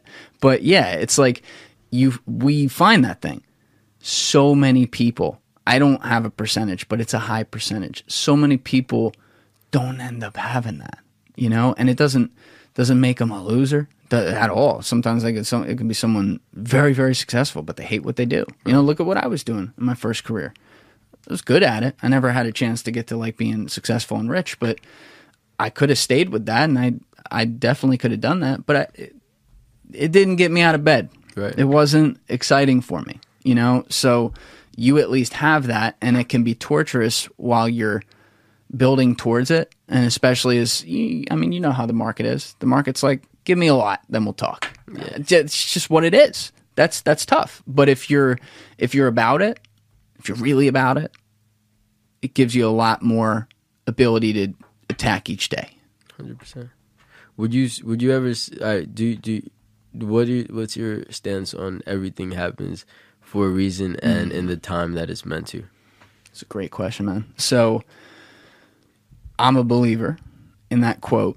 What I'm not a believer in is people who hide behind that quote. Mm-hmm. And I'll explain what I mean there. When people say something, and I'll add to it, like when people say something like, I don't have any regrets because everything made me what I'm supposed to be today. A lot of people who say that are using that as a deflection for future mistakes that they're going to make by not changing anything. That's bad. But when you can have healthy regrets about some things, but also be like, well, even though that went wrong, this taught me a lot. Or even this good thing happened along the other route I took. And now I know, don't do that again, or don't go that way. But I have that in my head, which I can definitely relate to that. I think that's okay. But you got to be, it's one of those fine lines. You got to be very careful. What are your thoughts on it? Exactly what you just said. I'm definitely on the same page with that. I experienced a lot of coincidences in life that seem too magical to even be a coincidence, or even be like a I don't even call coincidences anymore.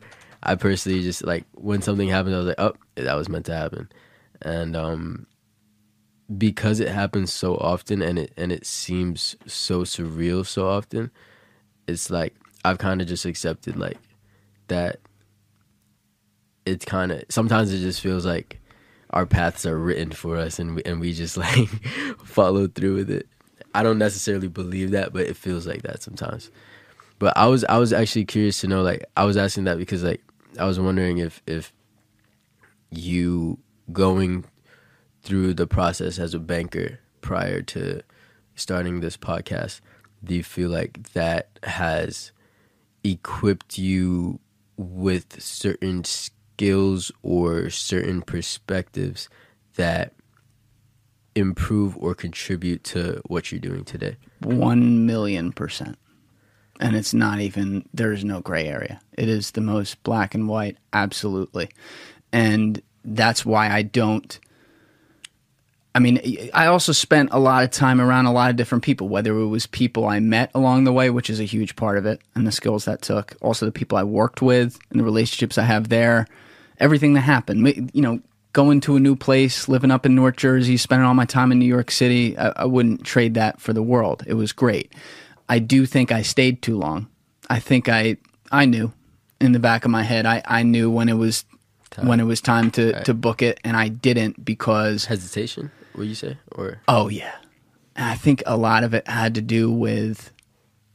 I really loved my team. I loved the guy I work for. He's hilarious. Like, you know, the kind of guy who's like a second dad who you fight with all the time, and you're also like joking with all, like a very good relationship, and that so up and down. You know what I mean?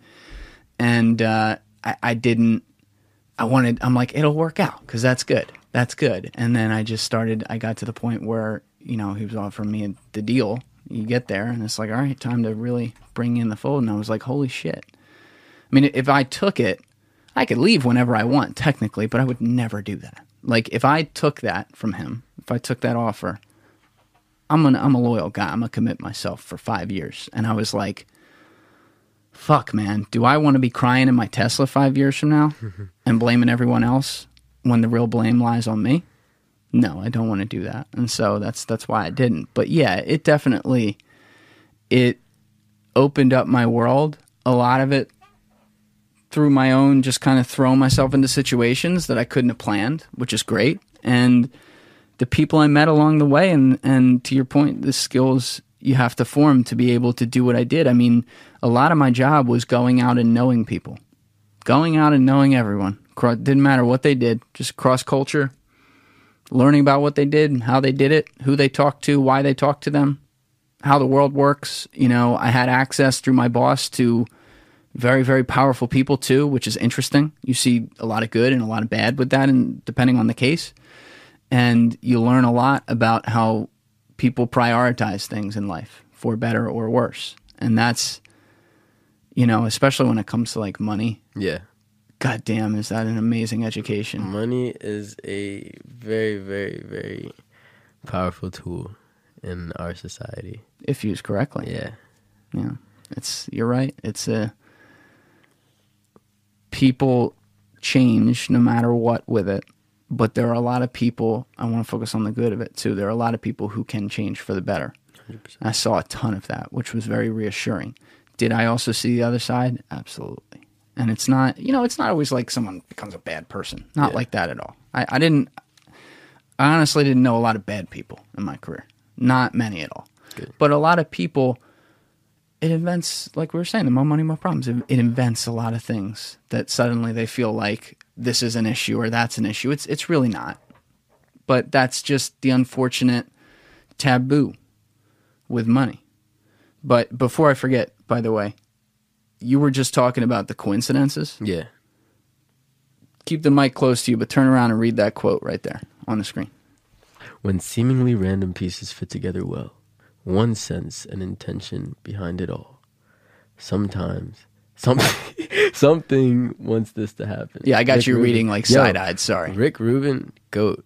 I haven't seen enough Rick Rubin, but I just know he's a GOAT. he's a major GOAT. Like, he's one of the greatest ever did. I love seeing him just speak with other artists. He has so many great thoughts. Obviously, he's without question one of the 3 greatest producers of all time. He's probably the best. I mean, Dr. Dre's got a huge argument there. There's a few others who have a great argument, but he's at the top of the game. And the way you were just looks like a guru now. Oh yeah, yeah. I mean, if people haven't, I'll put his picture in the corner of the screen so people can see him. But he's like, you know, he's a guy who's, I guess, 65 or whatever, looks like Phil Robertson from Duck Hunters, and yet he'll go lock himself in Shangri-La Shrangri, I forget how they say it, but it's one of his famous studios that's in his backyard in California that's in an old abandoned bus. And like he'll lock himself in there with Kanye West, and God knows what they talk about for like 12 hours. But that's, you know, I love guys like that. And the way he described that, I'm such a believer in how you're putting it. It's like you can't sit there and be at effect and wait for things to happen to you and be like, well, I'm here, so things will happen. You have to just keep going and keep rolling, just like you're doing.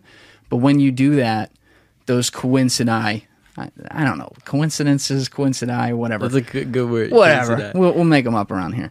They start to fall into place. Yeah. And I swear to God, he put that out in a tweet maybe like 4 months ago, and I saw it. I was so moved by it. And then I started to even notice that over the next few weeks. I was like, God damn. It's like, even when you're making a TikTok and you have everything put together and you're trying to find that song, and then you find a sound that sounds good, and then you drop it down in on Adobe Premiere into the beat, and you're like, holy shit. Like it's like the universe wants this to happen. You put yourself in the position, now it's there. Yeah. You know, it's a very, very cool thing. Sometimes it feels like that with people too, but like the way that I view things with people, I mean, despite meeting somebody and that's a coincidence that I met them, sometimes it feels like life, the way that I see it is like life moves in circles sometimes. So like when it comes to like relationships with people, like you meet somebody sometimes and it's a very like interesting timing that you met that person. Yes. And you might not communicate with that person regularly, but then there's a certain point, it could be months later, it could be years later, and you encounter that person again, and it still might not be anything, but there's a certain point in that circle where the reason why you met that person in the first place starts to actually reveal itself, and then that's when I start to see like the circle actually starts to close. And I feel like it's very interesting. Like I've encountered that a lot over the last few years. Like certain people that I meet tends to like, I don't know exactly why I met them. I knew I was supposed to meet them, and sometimes it's like somebody that I reached out to, like over the last, I want to say probably like 5 weeks ago, 3 people that I've reached out to in 2019 all got back to me for the first time in complete different ways in that same week. It was really weird. But 3 people I reached out to, one of them was this Instagram page called Bad Vibes Forever Official. Really, really, really, really cool dude that runs that account named Noah. Shout out Noah. But it was Noah, a producer named John Cunningham, very, very talented producer. He did most of X's last 3, like most of X's like final albums. X major inspiration. That, I was gonna say I didn't know that, but that's a good. That's a very, very good lineup for you and your style. Yeah, but I need to lock in with John Cunningham. Is like I said, I've reached out to him since 2019 to work, and now he got back to you. And then and the funny thing is that I got in touch with these people not even through the DM that I sent them. Like I had somebody else that I knew since 2018, somebody named Ryan Bisco. He's a songwriter and producer, artist. I've known him through my previous manager, who she was working with Ryan to have Ryan write some records for this girl that she currently still manages. But I met Ryan through her initially, and Ryan just hit me up the other day. Not the other day, but a couple weeks ago, and he was like, "Hey, do you know this person?" And I was like, yeah. And I go to my DMs, I screenshot, like, yeah, I tried to reach out to this person like since 2019, and then boom, I get a follow from this person, and then I get a DM back from this person. It all like kind of ties together. Yeah, and then Noah specifically, like that same day, I had a 3-hour conversation on FaceTime with him, like right off the jump, and it was just like, boom. Like that's just like the circle started when I sent the DM, and now the circle is like 25% complete. But like now we have yet to meet and do some sort of work together, and then 75%, 100% circle's closed, and then another circle might start with that same person. But like just interesting perspective. This is where I like look at things with certain people that I meet in circles. Are you a huge believer in destiny then? You know, I don't use the word destiny a lot, but I technically, I guess I am a believer in destiny. I'll amend it, because this is the type of destiny I'm a believer in. Mm-hmm. Created destiny. Created by self. Yeah. There are certain things, like I think sometimes with people and relationships, there can just be some destiny. Like someone you lose touch with and then they come back into your life, or you bump into someone you haven't seen in a long time, or you meet someone at like the weirdest place that you weren't even supposed to go to. I do believe in that kind of thing. But like with yourself and the things that happen to you and where you find your place in the world, I think created destiny is a real thing. And that is when people make sure that, similar to what I was saying a couple minutes ago, it's when people take the actions repeatedly that are going to put themselves in the position to have that destiny come upon them. So like with that kind of thing, you know, this is, and it's very clearly a trait with you. You're always moving, reaching out to people, making connections, trying to figure out, you know, what people add value here or there, how you can add value for them, and then building relationships. And that's like you were asking me about my last job. I had that trait before that job. I think I'm good at that, but I really honed it in that job, and you've honed it doing your work over all these years, and from a younger age than I would have ever even thought about that. Before I even acknowledged it, technically. Absolutely. So, yeah, I'm sure. It's very, very, very just crazy to look back at big time. Now, are you also, because you had said like you want to be able to focus on get great at one thing, and obviously that's music. But you are still making some time looking into this other shit. So are you like a huge Bitcoin guy? Or like when you say crypto, what do you mean? Yeah, crypto's a distraction, but also a blessing for me. 'Cause like, it distracts me from my music and my content, but it also is setting me up for financially for the future as I learn more and invest more. So it's like, at the end of the day, it's like, I'm very thankful for it, because like I feel like it's bad to, like, if you want to focus on one thing, it's good to focus on one thing, and it's very helpful too, but when you're forcing it and not allowing yourself to do whatever you're supposed to be, like whatever other you want to do, then that's not healthy. Like that's kind of like it's being tunnel vision in a way. And I feel like once you're tunnel vision, like it kind of like there's a balance that you need to have between, like, I feel with honing down on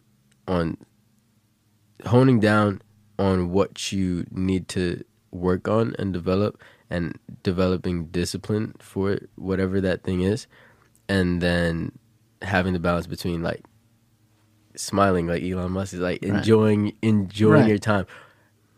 And those also tie together as well.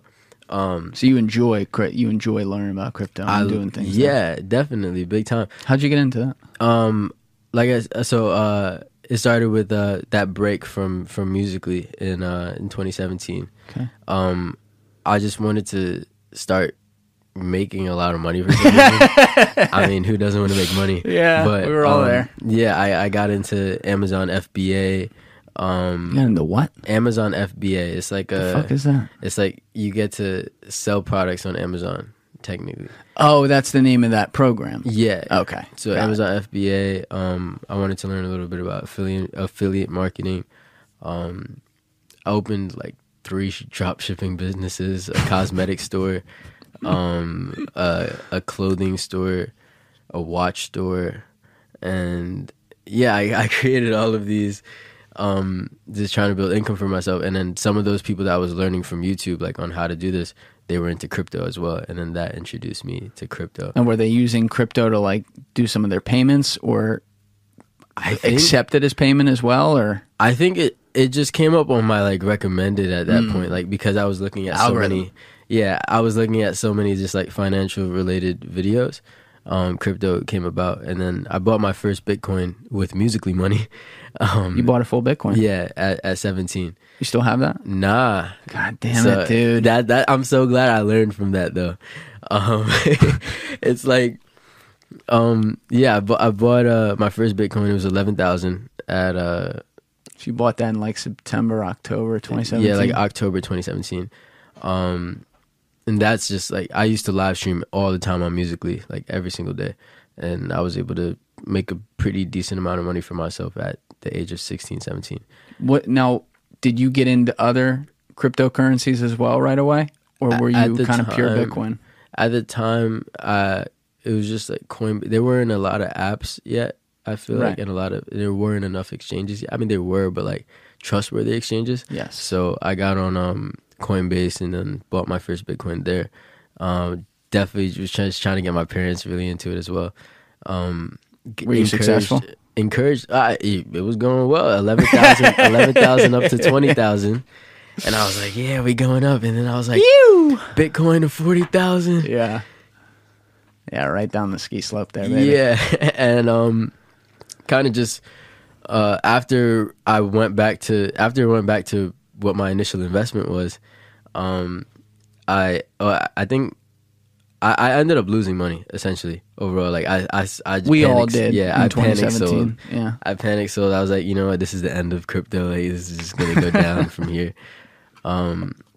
So yeah, I sold and then spent that money on who knows what, on liabilities as opposed to assets. Bad move. But yeah, I lost that money, and then I got into Forex about 2 years later. So actually, was it 2 years later? You were doing, or was it? You were doing currency exchange trading. Yeah. So it was either a year. I don't know. I don't remember if it was 2018 or 2019 that I got into Forex, but a lot of people, like, there's a lot of Forex groups that there's that they like recruit people in. They get residual income weekly, but also make money from the trades.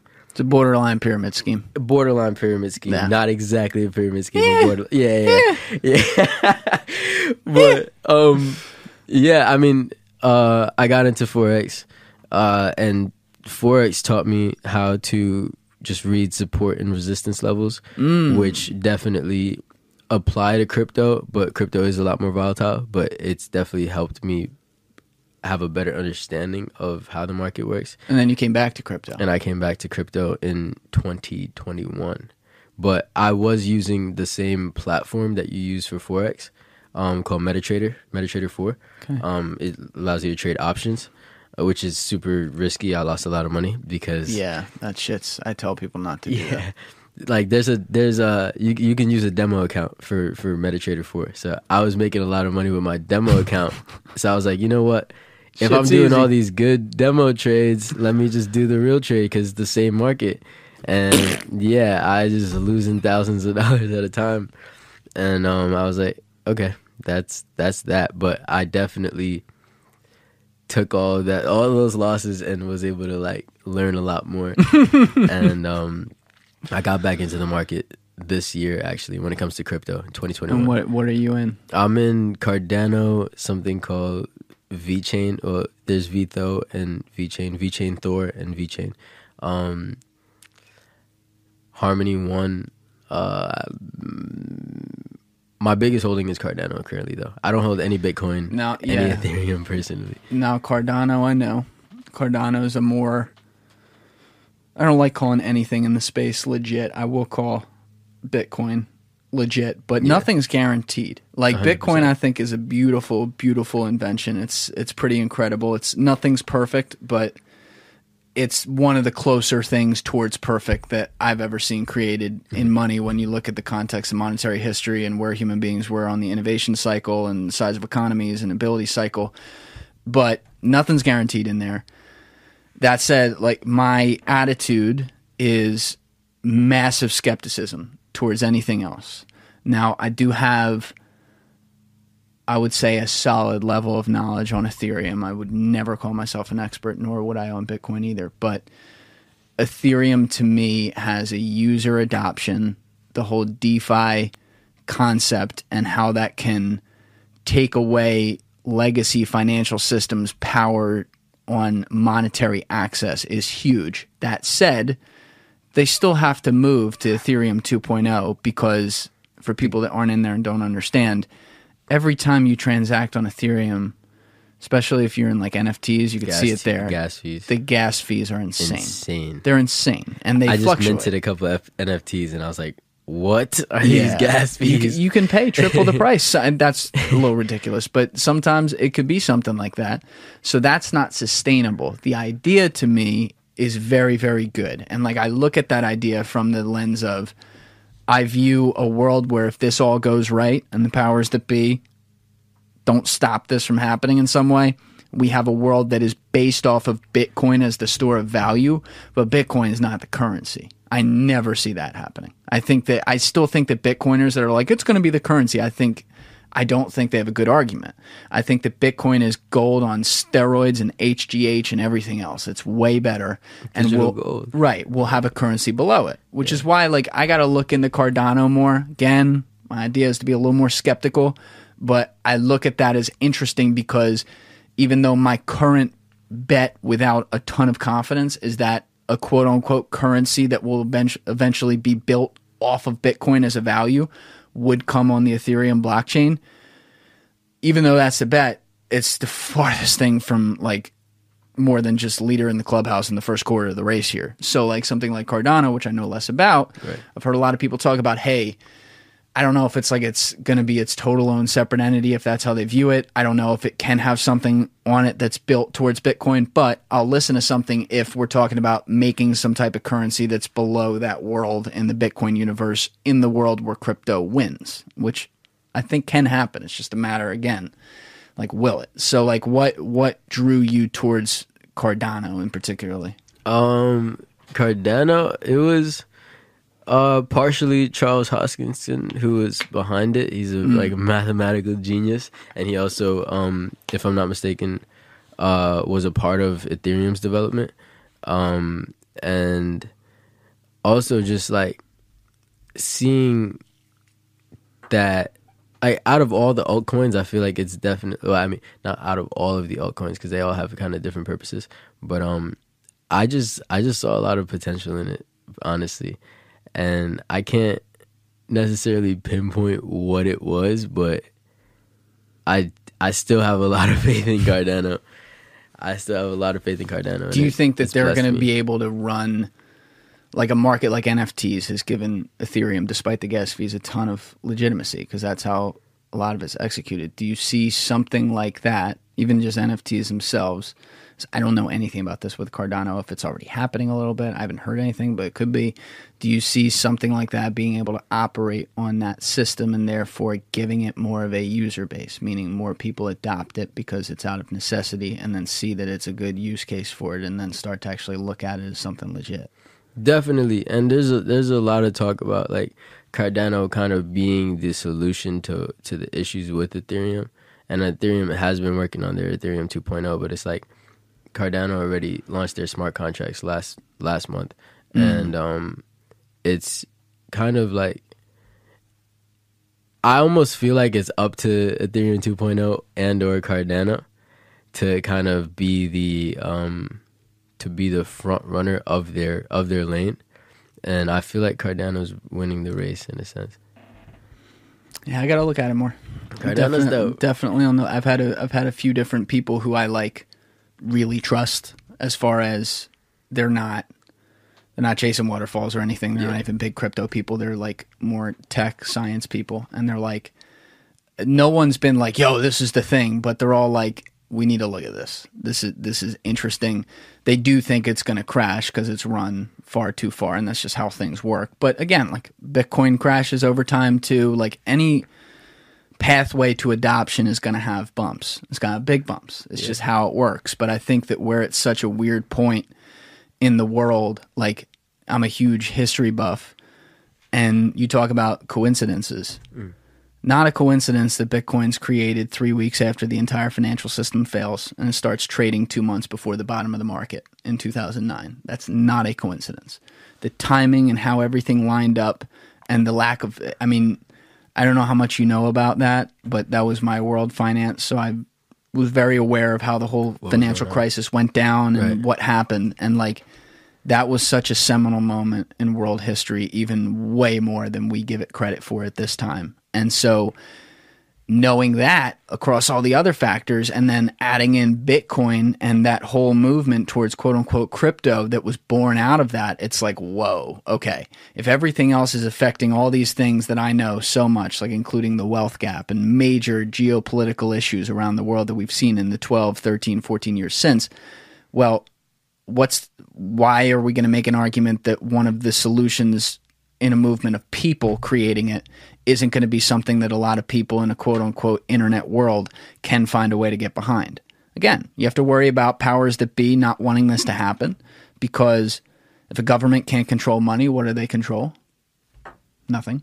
You know, it's a very weird thing. So I don't really know how to view it, but I'm going to stay skeptical on like the individual names, whereas the space itself led by Bitcoin, I'm very, very, very bullish on. So I think more people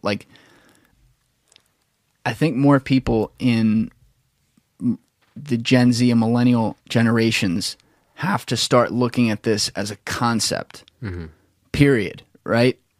Rather than the people who are in there, which still aren't enough, looking at it just purely in investment principles, which is very easy to do. Most people I know, that's kind of how they look at it. We have to get more philosophical about it, in my opinion, because that's how finance. Yeah, exactly.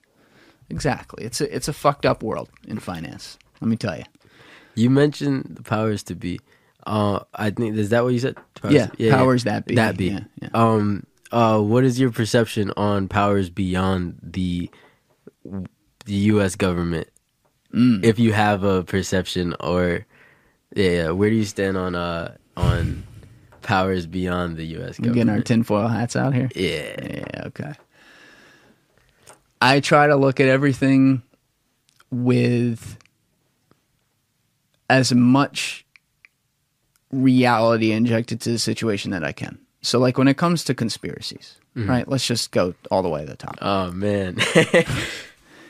You're walking into I had to put my dad in here. You're walking into the wolf's den right here with this one. But when it comes to those things, the word conspiracy, and I'm not reading off Merriam-Webster's, but the general idea of it is that it involves any group of people who are in the know on something that other people aren't, and they use that thing to their advantage to do something, quote unquote, conspire for their own interests, or even straight up against the interests of people not in that group. When you are looking at any group of people, a group of two people who run a small business somewhere, in the most micro sense, there's some level of conspiracy. If, like, let's say I run a candy store, right? Yeah. And I know that I'm selling this chocolate bar for $1.35 this week instead of $1.25 because people want it and it's not really worth that, but the demand's there, so I'm just going to do it and not tell anyone, and they're just going to pay it. That's a level of conspiracy, right? So once you really dumb down the word, it goes to everything. So when you get to powerful, big bodies, governments, organizations, corporations, whatever, around the world, yes, there's a level of conspiracy. Do I think that, like...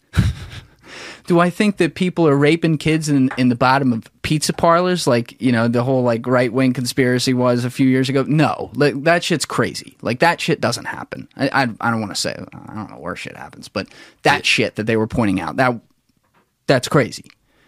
Do I think, though, that the Federal Reserve, for example, knows a lot of things about how money is supplied and what their effects are on the economy that maybe some people can talk about in public, but they're not in the meetings recording it to actually hear it from their mouths while they market it then to the public afterwards? Absolutely. There's conspiracy there. So you talk about specifically like outside the U.S. government. Of course there is. Powers beyond. Powers that kind of like almost control how the government is operating and commanding. Who do you think that is? Let's get your thoughts on this first. I want to say, hey, I don't want to, you know what? I'm going to talk about it. So, I think one of the situations that our world is currently going through is strongly driven more so than the government. I feel like it's more so driven by pharmaceutical companies, and when it comes to like vaccine mandates, etc., like that. And I'm not considering myself an anti-vaccine person or a pro-vaccine person. I'm just a definitely make the decision of your own type of person. Right. What's best for you, and also just be considerate of others. But I also feel like rather than the entire government as a whole being the one to push this amongst people, there's corporations, organizations in the pharmaceutical world, which is very, very, very, very big. Yes. And if I'm not mistaken, I believe, I might be wrong on this.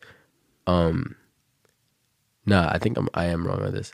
But overall, I feel like pharmaceutical companies just have their hand in a lot of things, such as the government and media, and essentially it is a very it's just something that people don't pay attention to, and people should pay attention to more. I agree. I think, I feel like nobody should be listening to one. Yes. I mean, one thing, and Yes. people don't realize that they're listening to the narrative of set by someone that they're not seeing or probably doesn't know exists. So there was a podcast episode that came out this past week. It came out at a perfect time because it was on Wednesday while I was doing Adobe Photoshop edits. So that's when I can listen to podcasts. And it was on Rogan, of course. He gets the best ones. And it was Sanjay Gupta. Sanjay Gupta. Did you see this? I haven't heard his name in years, bro. Are you thinking of the right person? He's the guy on Sanjay CNN. Gupta. He's the doctor on CNN. I remember him. So you're not watching CNN? Bro, He's on there every day. I grew up watching CNN at my grandparents' house because my grandfather is news always on. Yeah. News always on. But I haven't heard Sanjay Gupta since then. Listen to that. Definitely. For sure. I want to listen to it again. Is he still on CNN? Yeah. Okay. I was stunned. I saw that come across. I'm like, I'm seeing that wrong. Joe Rogan's having on the medical guy from CNN because, he's talked about suing them recently because of some of the shit they said about him on TV that was just wrong. And I got to tell you, I respected the fuck out of Gupta. I don't know if I'm saying it right, for doing it. I think he made some good cases. I think Rogan made some good cases too. I mean, I didn't have hesitation with the vaccine. I wasn't worried about it. My whole thing is a lot of what you're referring to, which is the control and the division they're trying to sow with people with a corporation in the middle of it to make money. Absolutely. That stuff happens. And I think that has created more mistrust in the situation. So to see a guy from CNN who he knew what he was walking into. He knew that Rogan had legitimate beef with things that his network, he's not doing it, but his network's doing it, that had been showing up there, and he knew he was going to get that, and he did. And I respected the fuck out of that, but I felt like even though he made some arguments that I agreed with, and then somewhere it's like Rogan just mollywopped him, just beat him, I think having the conversation out in the open like that with someone who is at least at some level a high insider on a very open, traditionally open platform like Joe Rogan's podcast was fucking awesome. And I hope, of course, I saw people politicizing the fuck out of it online afterwards, either like calling Sanjay Gupta Hitler or calling him the second coming of Jesus Christ, and it's depending on what you think. And I didn't take any of that. I was more so like, this is how we need to talk about this stuff, because this takes that quote unquote high-level conspiracy of this stuff and at least brings some of the conversation there so that people can feel like they have a little bit more information. You talk about these companies, though, and what they do. Of course, they're it's just like a bank, dude. Like, they're all, to me, the one place, I don't know if I'll disagree with you, but you didn't say this part, so feel free to disagree. The one place where I'll definitely add to it is that you can't just say pharmaceuticals. Yeah. It's absolutely banks. It's absolutely tech companies. It's all these other places that still, they're reporting to daddy.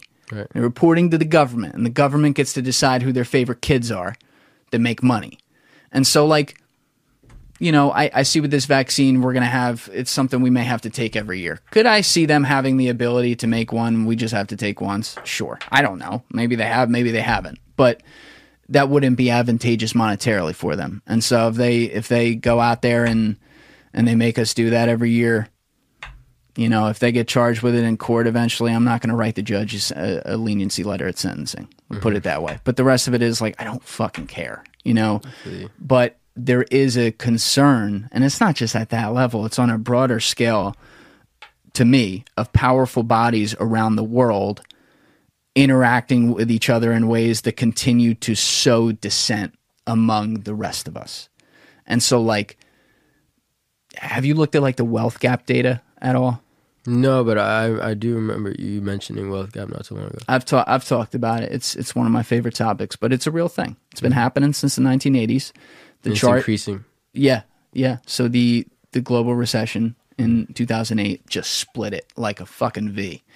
And so I do think that the quote-unquote powerful parties, the Republicans and the Democrats, I mean, it's a two-party system. Even around the world, if they're not called that, it's mostly two parties. They exist, especially in the most powerful countries outside of one-party systems that exist for the same reason. They exist to convince everyone that they don't like each other on certain lines, and they go pick out things that have some truth to them. They pick out things like some racism and some things where there's not equality and stuff. And instead of recognizing the source of the issues and trying to fix those, they try to convince people that it's far worse than it's ever been, because that's what sells panic. With the power of media. Yes. And I think overall it's just divide and conquer at its finest, but it's finding different ways to divide people. And essentially, that's another thing that I just want to promote: unity. Yes. Unity and positivity. There's no reason why we can't all live in harmony. And I feel like there's just some people in power who do call a lot of the shots. Yes. That in my opinion might not have, like, it really depends on how you look at it. Like, some people might not really have the best intention for humanity as a whole. Yes. And then some of those people might, I think, like, I look at it sometimes like some of those people may have just convinced themselves to a certain extent that what they're doing is better for the future of humanity in a sense, or like just better for the way that things, better for the way things should be run. But essentially I feel like there's a mix between some people who feel like they're doing the right thing and some people who are just finding ways to maintain power and have more power. It's a very mature way of looking at it. The way that I like to look at people as a whole, like, I don't see anyone as bad. Like, when I look at people, I see everyone for the innocent child that they were born as to be, and then I look at that, and then I tell myself, like, if someone is a really bad person, life really treated them wrong at some point. Like, you can't just be born and just be like I'm evil right type of person. Like, life had to have done something to you. And I feel like if you can really just like have like, there's only some people, unless somebody feels like the world is against them, like, there's only some, like, everyone just has been through something. And essentially, like, I guess I have a soft spot for everybody, and it's this dangerous thing, because, like, I've been stepped on in my life, sure, due to that. But, like, essentially, like, everyone has, like, that. I think that core innocence that comes with birth it remains in everyone, and there's only there's only certain environments where that comes out, unless you're just that person. But, like, once you've gotten yourself to we'll call it the dark side, yeah, it's very difficult to really, like, pull that out. But I mean, yeah, that's it's just the way it is. You know what I'm finding in connecting with people in this job and talking with different people on the internet who reach out, and I reach out to them, I'm finding that there are a lot more really, I shouldn't say a lot, you know what, fuck it, I'll say a lot more. the Gen Z generation does have part of it that is a worse version of my generation, the millennials, who has a lot of problems. I shit on my generation all the time for some of the things we do or don't do.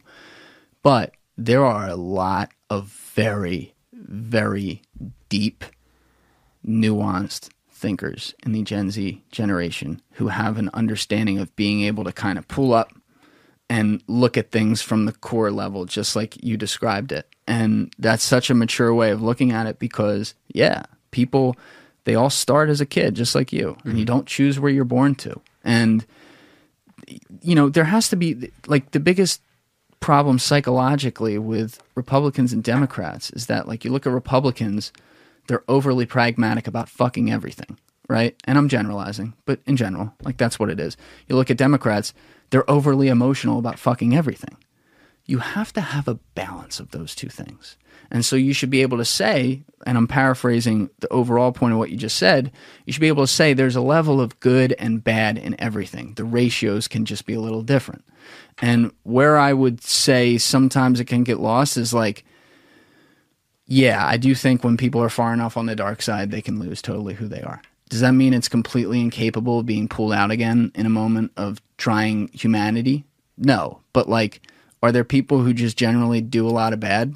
Yeah, there are. It is what it is. And I would hope you can reach people, but in a way less serious but similar psychological parallel way. One of the things I did experience in a lot in my career and continue to experience today is, like, when you see someone who's great at something and they have the ability to sit down and do it. You've seen it before. But you want it more for them than they want it for themselves. You can sit here and hype them up as much as you want. They might even be someone who has affirmation as a love language. But then, you know, they leave the room, they go off on their own again, and they don't want it. Right? So it's a similar thing, way more serious when you're talking about people who are doing evil.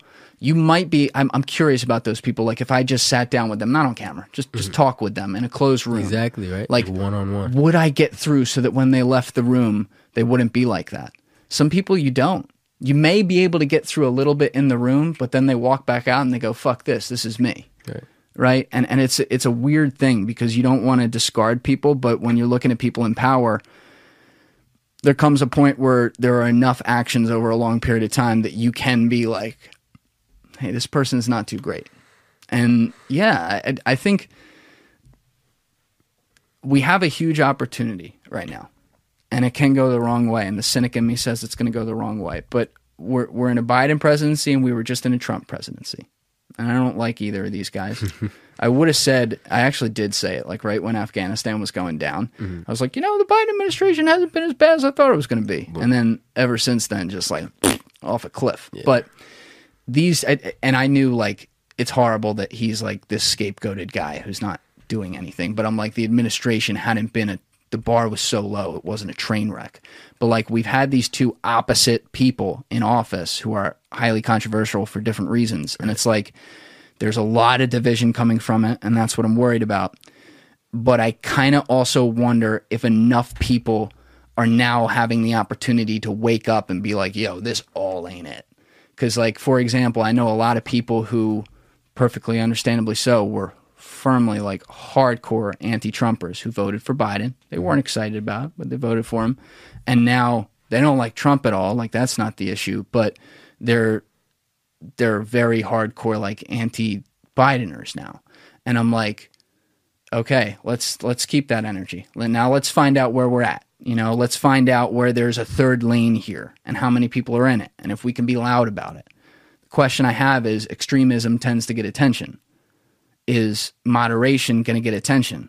I'm betting that maybe it can, but I'm not confident in that bet. I wish I was. Yeah. It's heavy. Sorry. No, I feel you.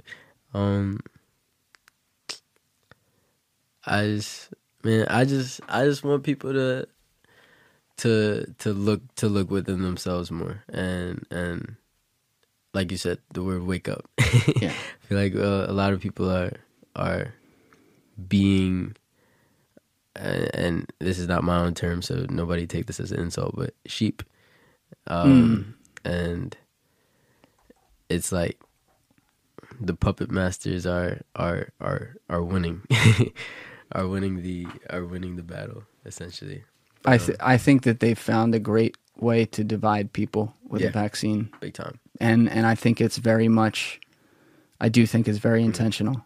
I look at the media and like headlines and like narratives and just like seeing the way that things can be easily twisted. For example, like Nicki Minaj never necessarily declared being an anti-vaccine person, but I mean even the term anti-vaxxer created a part of a narrative and then like her being declared one by all media outlets after just saying that she's uncomfortable making that decision and putting something into her bloodstream that she is not familiar with and something that hasn't been around when she's lived 20 something or 30 something years in her life without having to do that. Like I feel like there's nothing wrong with that. And then to paint the picture in the media and kind of put a bad name over that person because of that personal decision definitely is creating a certain narrative.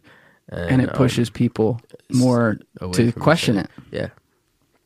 Which is, questioning is amazing. But I mean, it's just like, it's essentially just the division, and like fueling the division is what is very frustrating to me. I love the fact that people have the opportunity to just converse though. Conversation, I feel like, is going to be the solution to most things, and not people not getting too emotional in that conversation and letting it just be one-sided. Like people actually taking the time to listen to one another. But being able to do all of that all starts with knowledge of self, and being able to understand yourself more. You're going to be able to be more patient with other people. You're going to be able to be more understanding of other people's perspective, and you're going to be more patient with people, essentially. And we have an enormous crisis of self-awareness in this country right now, with specifically with belief systems. People preach one thing and they don't realize that other actions point to the direct opposite, and it exists in every direction. I could point out examples every single day, and I've been caught in those two streams. I've been left in my life. I've been right in my life. I know what that's like. I know, and I'm not. I have plenty of people who are listening who are one way or the other. So like, I'm not calling out everyone. I think sometimes if you go hard enough and get deep enough into it, you can start to make yourself in those situations. Every time that you get into that actual situation, you make yourself believe things, and you start to not, you talk about not questioning. You don't question shit. People start a movement politically getting behind one idea that's very passionate to them, and then suddenly they'll believe 100 others and not think about why they believe it, just because their guy who has their one thing in his back pocket of, that's something I agree with as a political person, well, that's my God now. And it's like, this is not how it should be. And that's a bad effect of Trump, in the sense that, and you could say it with Obama too. I just think Trump was a way bigger deal with it. He was the guy. He was the attention, the quote unquote rock star. You know, he's hilarious, like as an entertainer, which doesn't help as far as like people love that. I mean, I loved that about him. I continue. I'll tell you, I'd watch that guy read the fucking phone book. It's hysterical, right? But, you know, he made that personal brand the whole thing, and then people it's a human. You get attached to it. Whereas if it's politician X and politician Y, and here are the ideas, and here's how we're going to try to execute, much healthier way of looking at things. I understand it's going to be very hard to live in that world, though. You know, it's not an easy thing. With what you were saying on lack of self-awareness, I always wonder to myself if it's a flaw in our system that starts with like the educational system, or it's completely intentional, like from the creators of a system that we live in. But then again, it's like everything is a little different depending on where you are, where you're from, what school you go to. Like it does double down to that, but in general, like in terms of like curriculums in general, for the United States as a whole, is it intentionally set up this way for people to come to a point where they are completely not self-aware and trying to just like follow something outside of them, or like look to everything outside of themselves, or if it's just a flaw that will be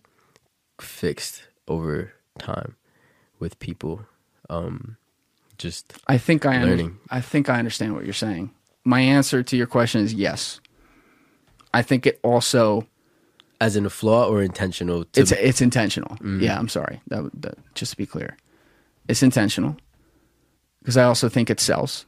Like I said, division sells. Happiness, the want for happiness sells. Happiness in practice doesn't. But I think it also, you do have to have some, I don't know what the percentage is, but there is some responsibility on me, on you, on everyone as an individual to understand certain things about themselves. Right. And we're not good at that as a society. I'm not calling out any one person at all here. I'm calling out all of them, including very clearly myself at many points in my life, and perhaps even now. Like, there's probably some things that I should get more in touch with. I'll have to identify them. I don't know what they are. But it's this world where we have a cyclone of information all around us at all times, and we get lost sometimes in just hearing things passively over and over and over again and then starting to assume that as truth. I think we should question things. I also don't think, though, that we should be, I don't think we should be Alex Jones. I don't think we should go off the rails and, think that the Obamas are abducting kids and raping them in their basement. Like, that shit's not happening. It's not that he said that, but you get my point. Like, ridiculousness. That's not where you should be, but there should be that healthy discussion that you talk about. And I hope to be one of many people who creates that kind of thing. Right. But you have to have a lot. Like right now, I think Russell Brand is a great one. I think Rogan's a great one. I think some of the guys in Rogan's tree, like Lex Friedman, is phenomenal. Lex Friedman, he's been interviewed by Rogan? Yes. Okay. I'll show you his stuff. He's got I really like Jordan Peterson. Jordan Peterson's great, and he gets a bad rap. He gets the wrong rap, in my opinion. But why do you like Jordan? I feel like he speaks directly to me. Every time I'm listening to something, it's just like, it's completely understood. Like, the way that he explains things is just like, is great and straight to the point. And it's like, I don't know. I've listened to a lot of Jordan Peterson. When he says, Julian, you have to be a damn monster. You have to be a monster. You have to be tough. You have to know you could kill, but you can't be killed. That's how society was made, So he's speaking to you like that? He's dope. He's got a funny voice. I like this thing. He's a great dude. I've listened to a lot of him, and I think it's just everything he says it resonates. It's not like anything that just flies over my head. I feel like he's a phenomenal speaker overall. Yeah, he is absolutely a net gain. I feel like what he talks about, essentially, like, what he talks about is very good to equip you to going from a boy to a man. Like he can speak to you and make you adopt the qualities of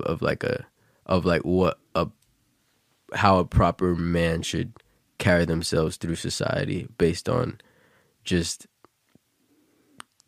the responsibilities that you should be taking and like the discipline. Like, when I listen to him, it's just like,